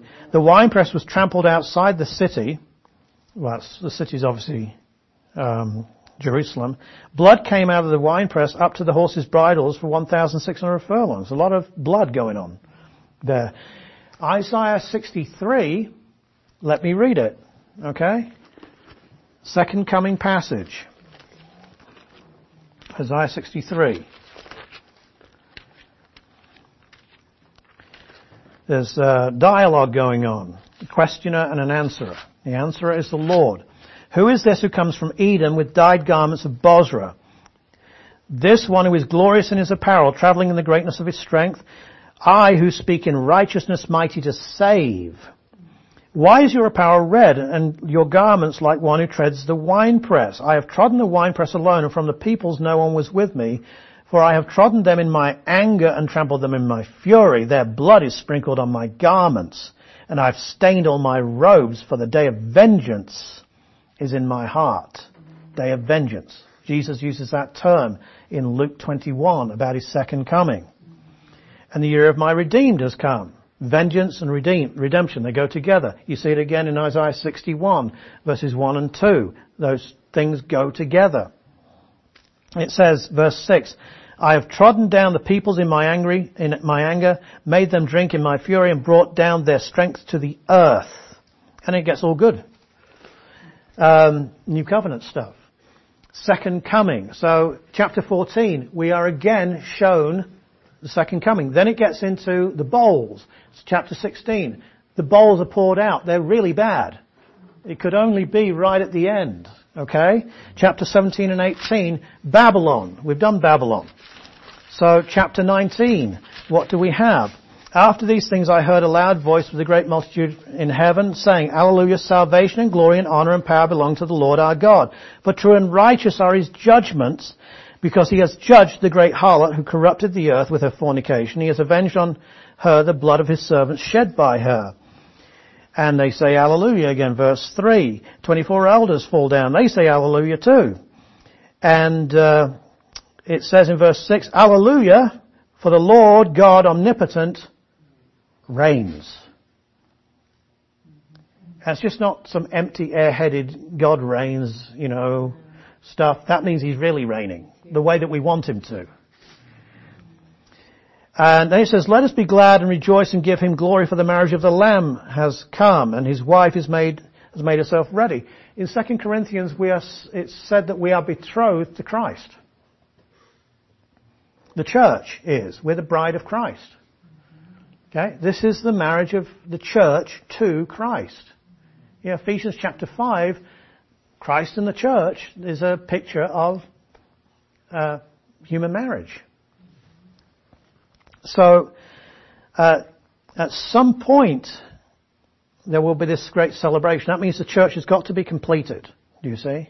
At some point before the end. I believe in the pre-tribulational rapture, and I hope that that's right.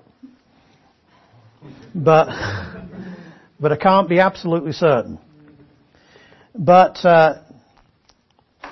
you do have here this feast that goes on. Then verse 11, now I saw heaven opened, and behold a white horse.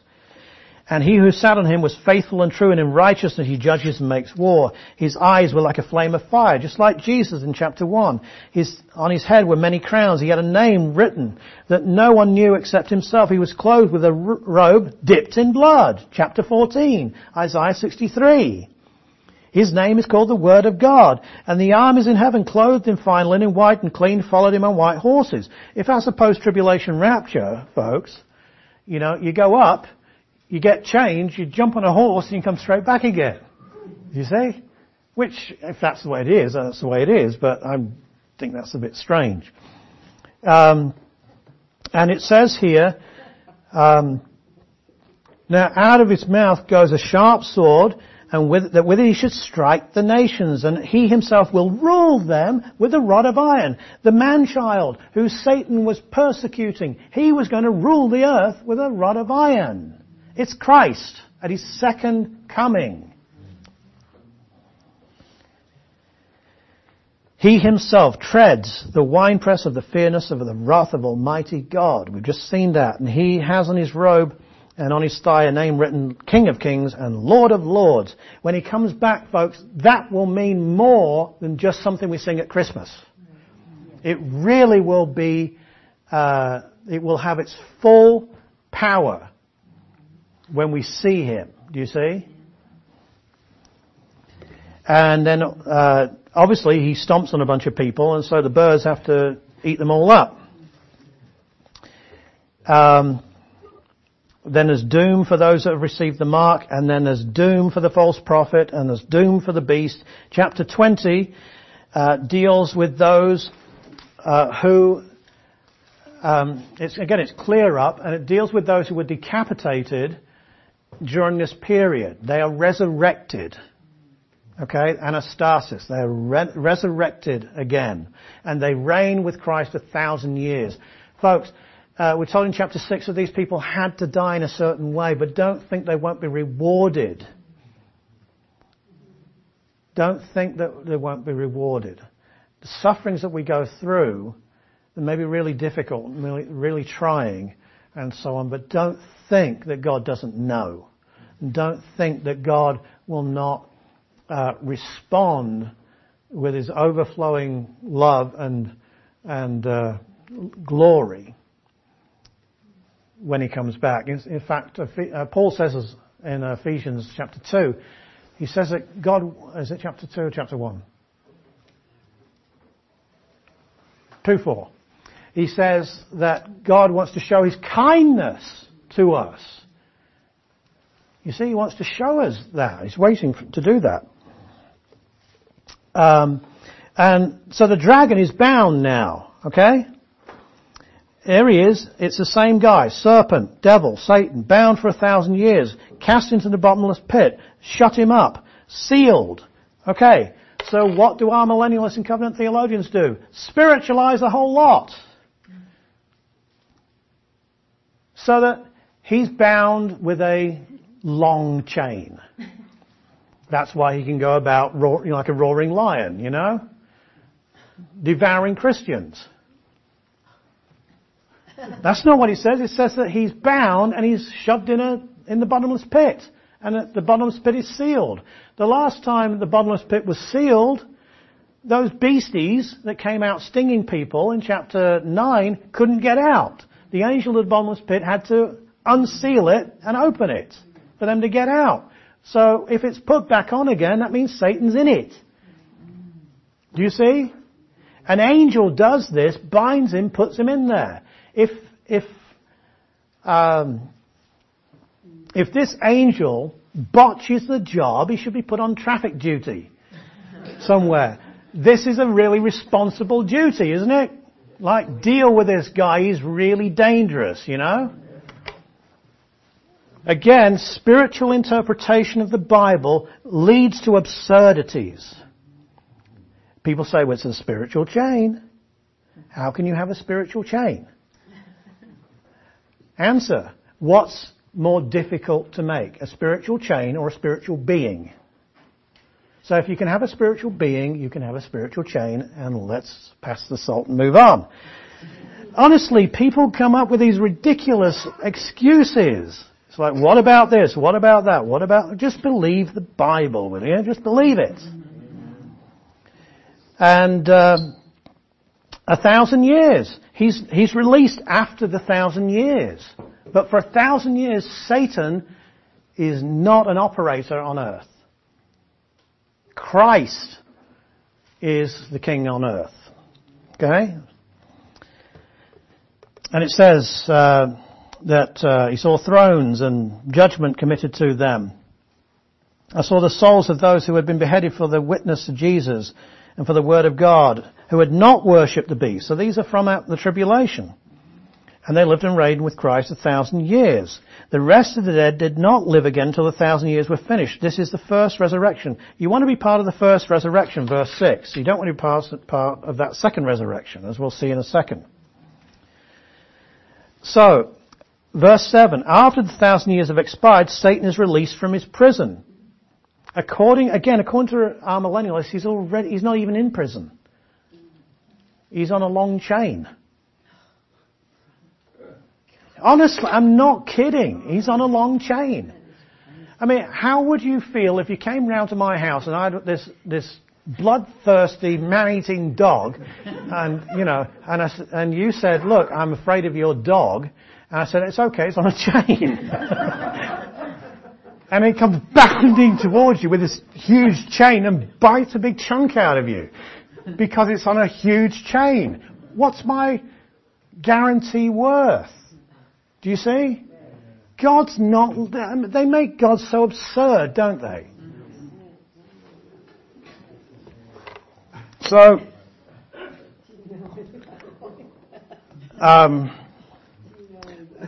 so it says that he's released...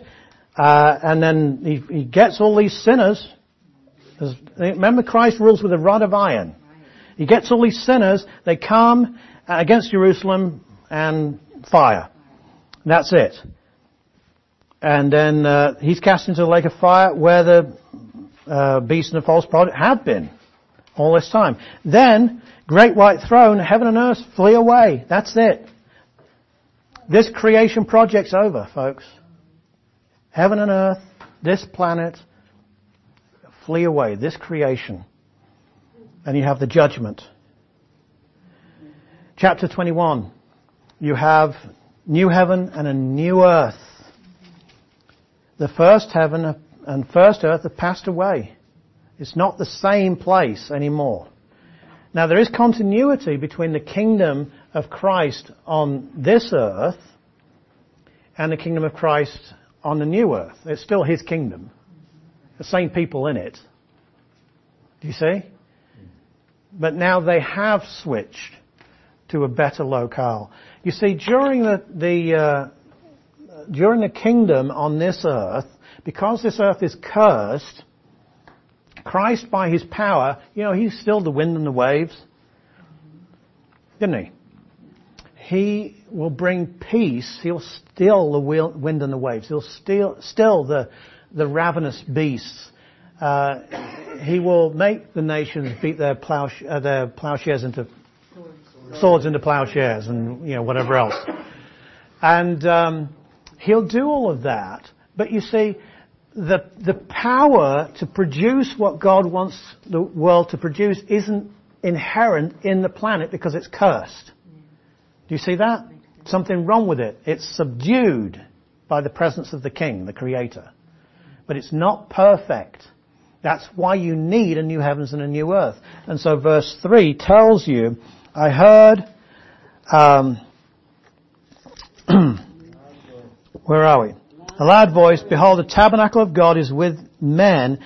God himself will be with them and be their God. God will wipe away every tear from their eyes. There will be no more death, no more sorrow, no more crying. There will be no more pain, for the former things, the creation project, as I might say, have passed away. Chapter 22, verse 3, in describing the New Jerusalem, it says, and there shall be no more curse. Do you see?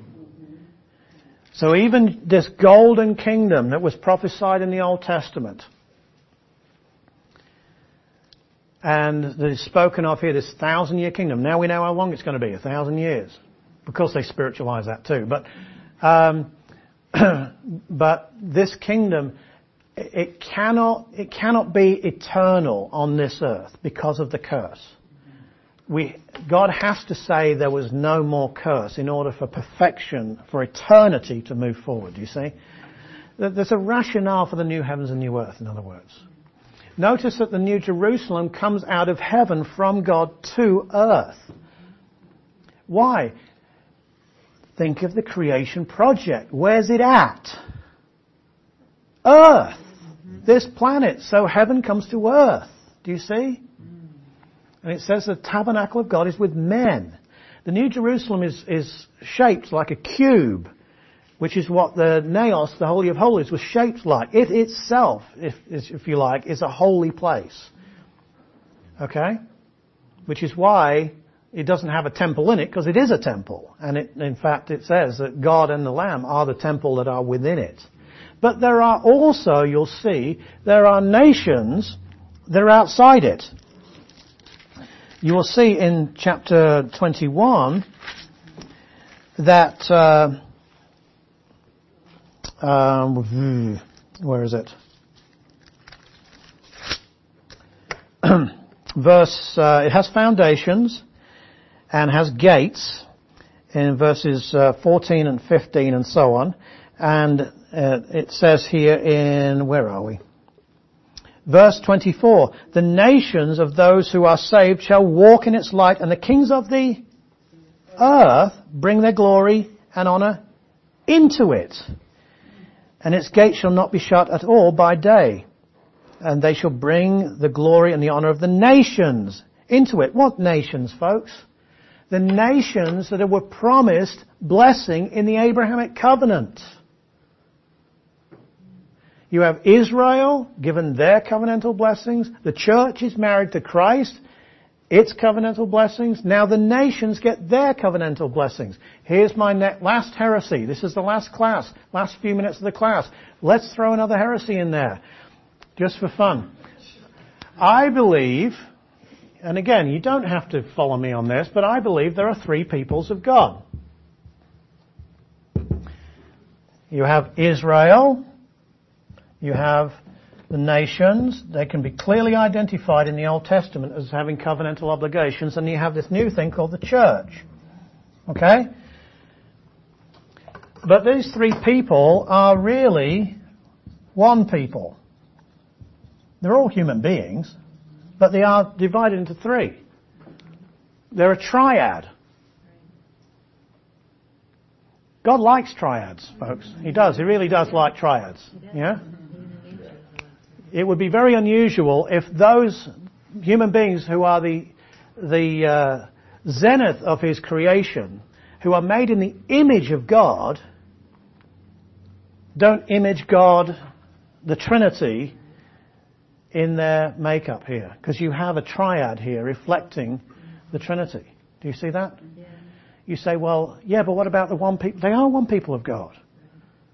But God likes variety.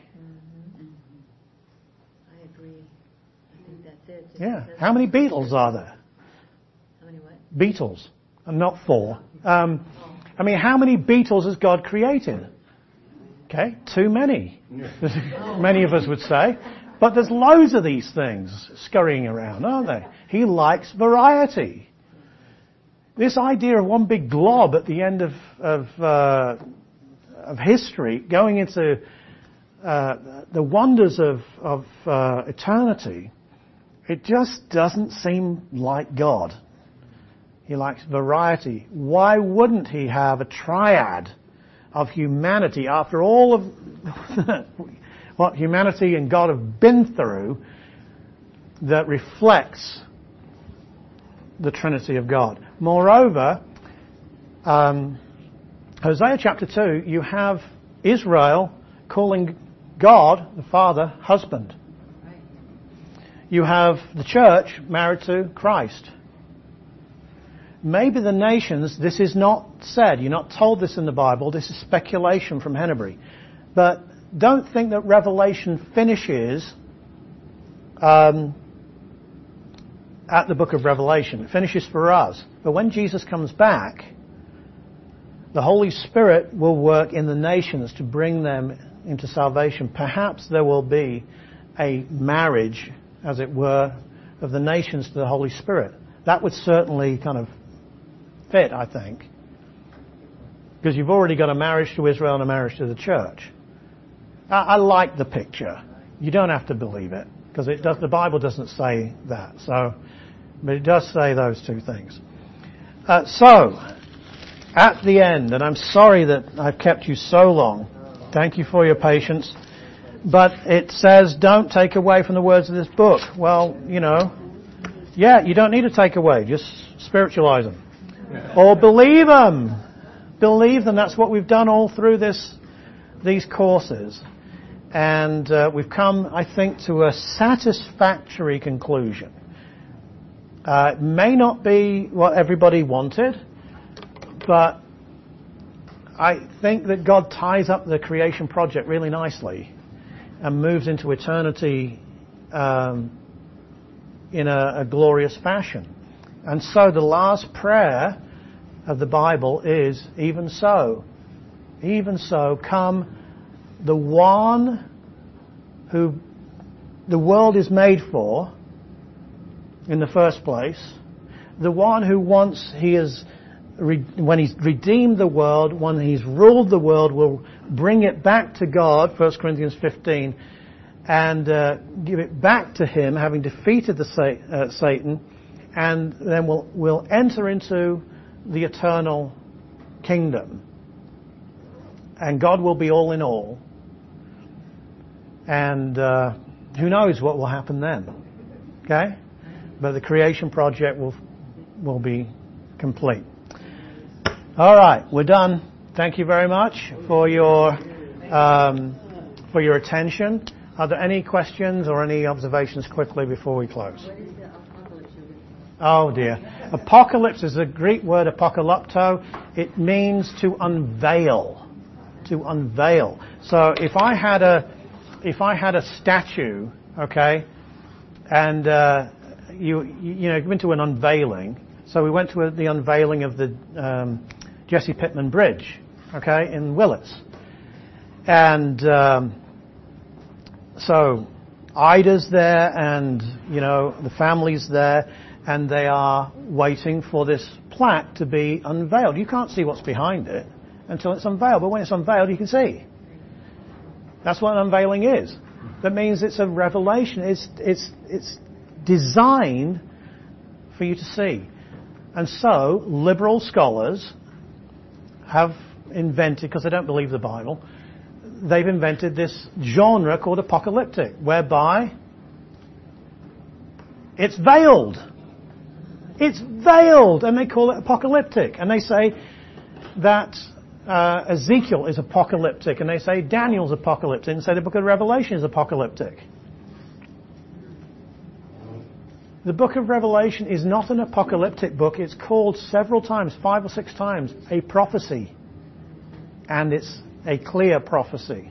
So again, scholarship, sometimes they tell us some interesting things, but you cannot be followed. The simple Bible believer, if he just believes what God says, doesn't have to worry about all these intimidating terms, all of these doctors who, they're always disagreeing with each other anyway. They're always changing their opinions every 10 years. So better just to ignore them and just believe what God says. This is actually a revelation. It's an unveiling, and we'll stick with that.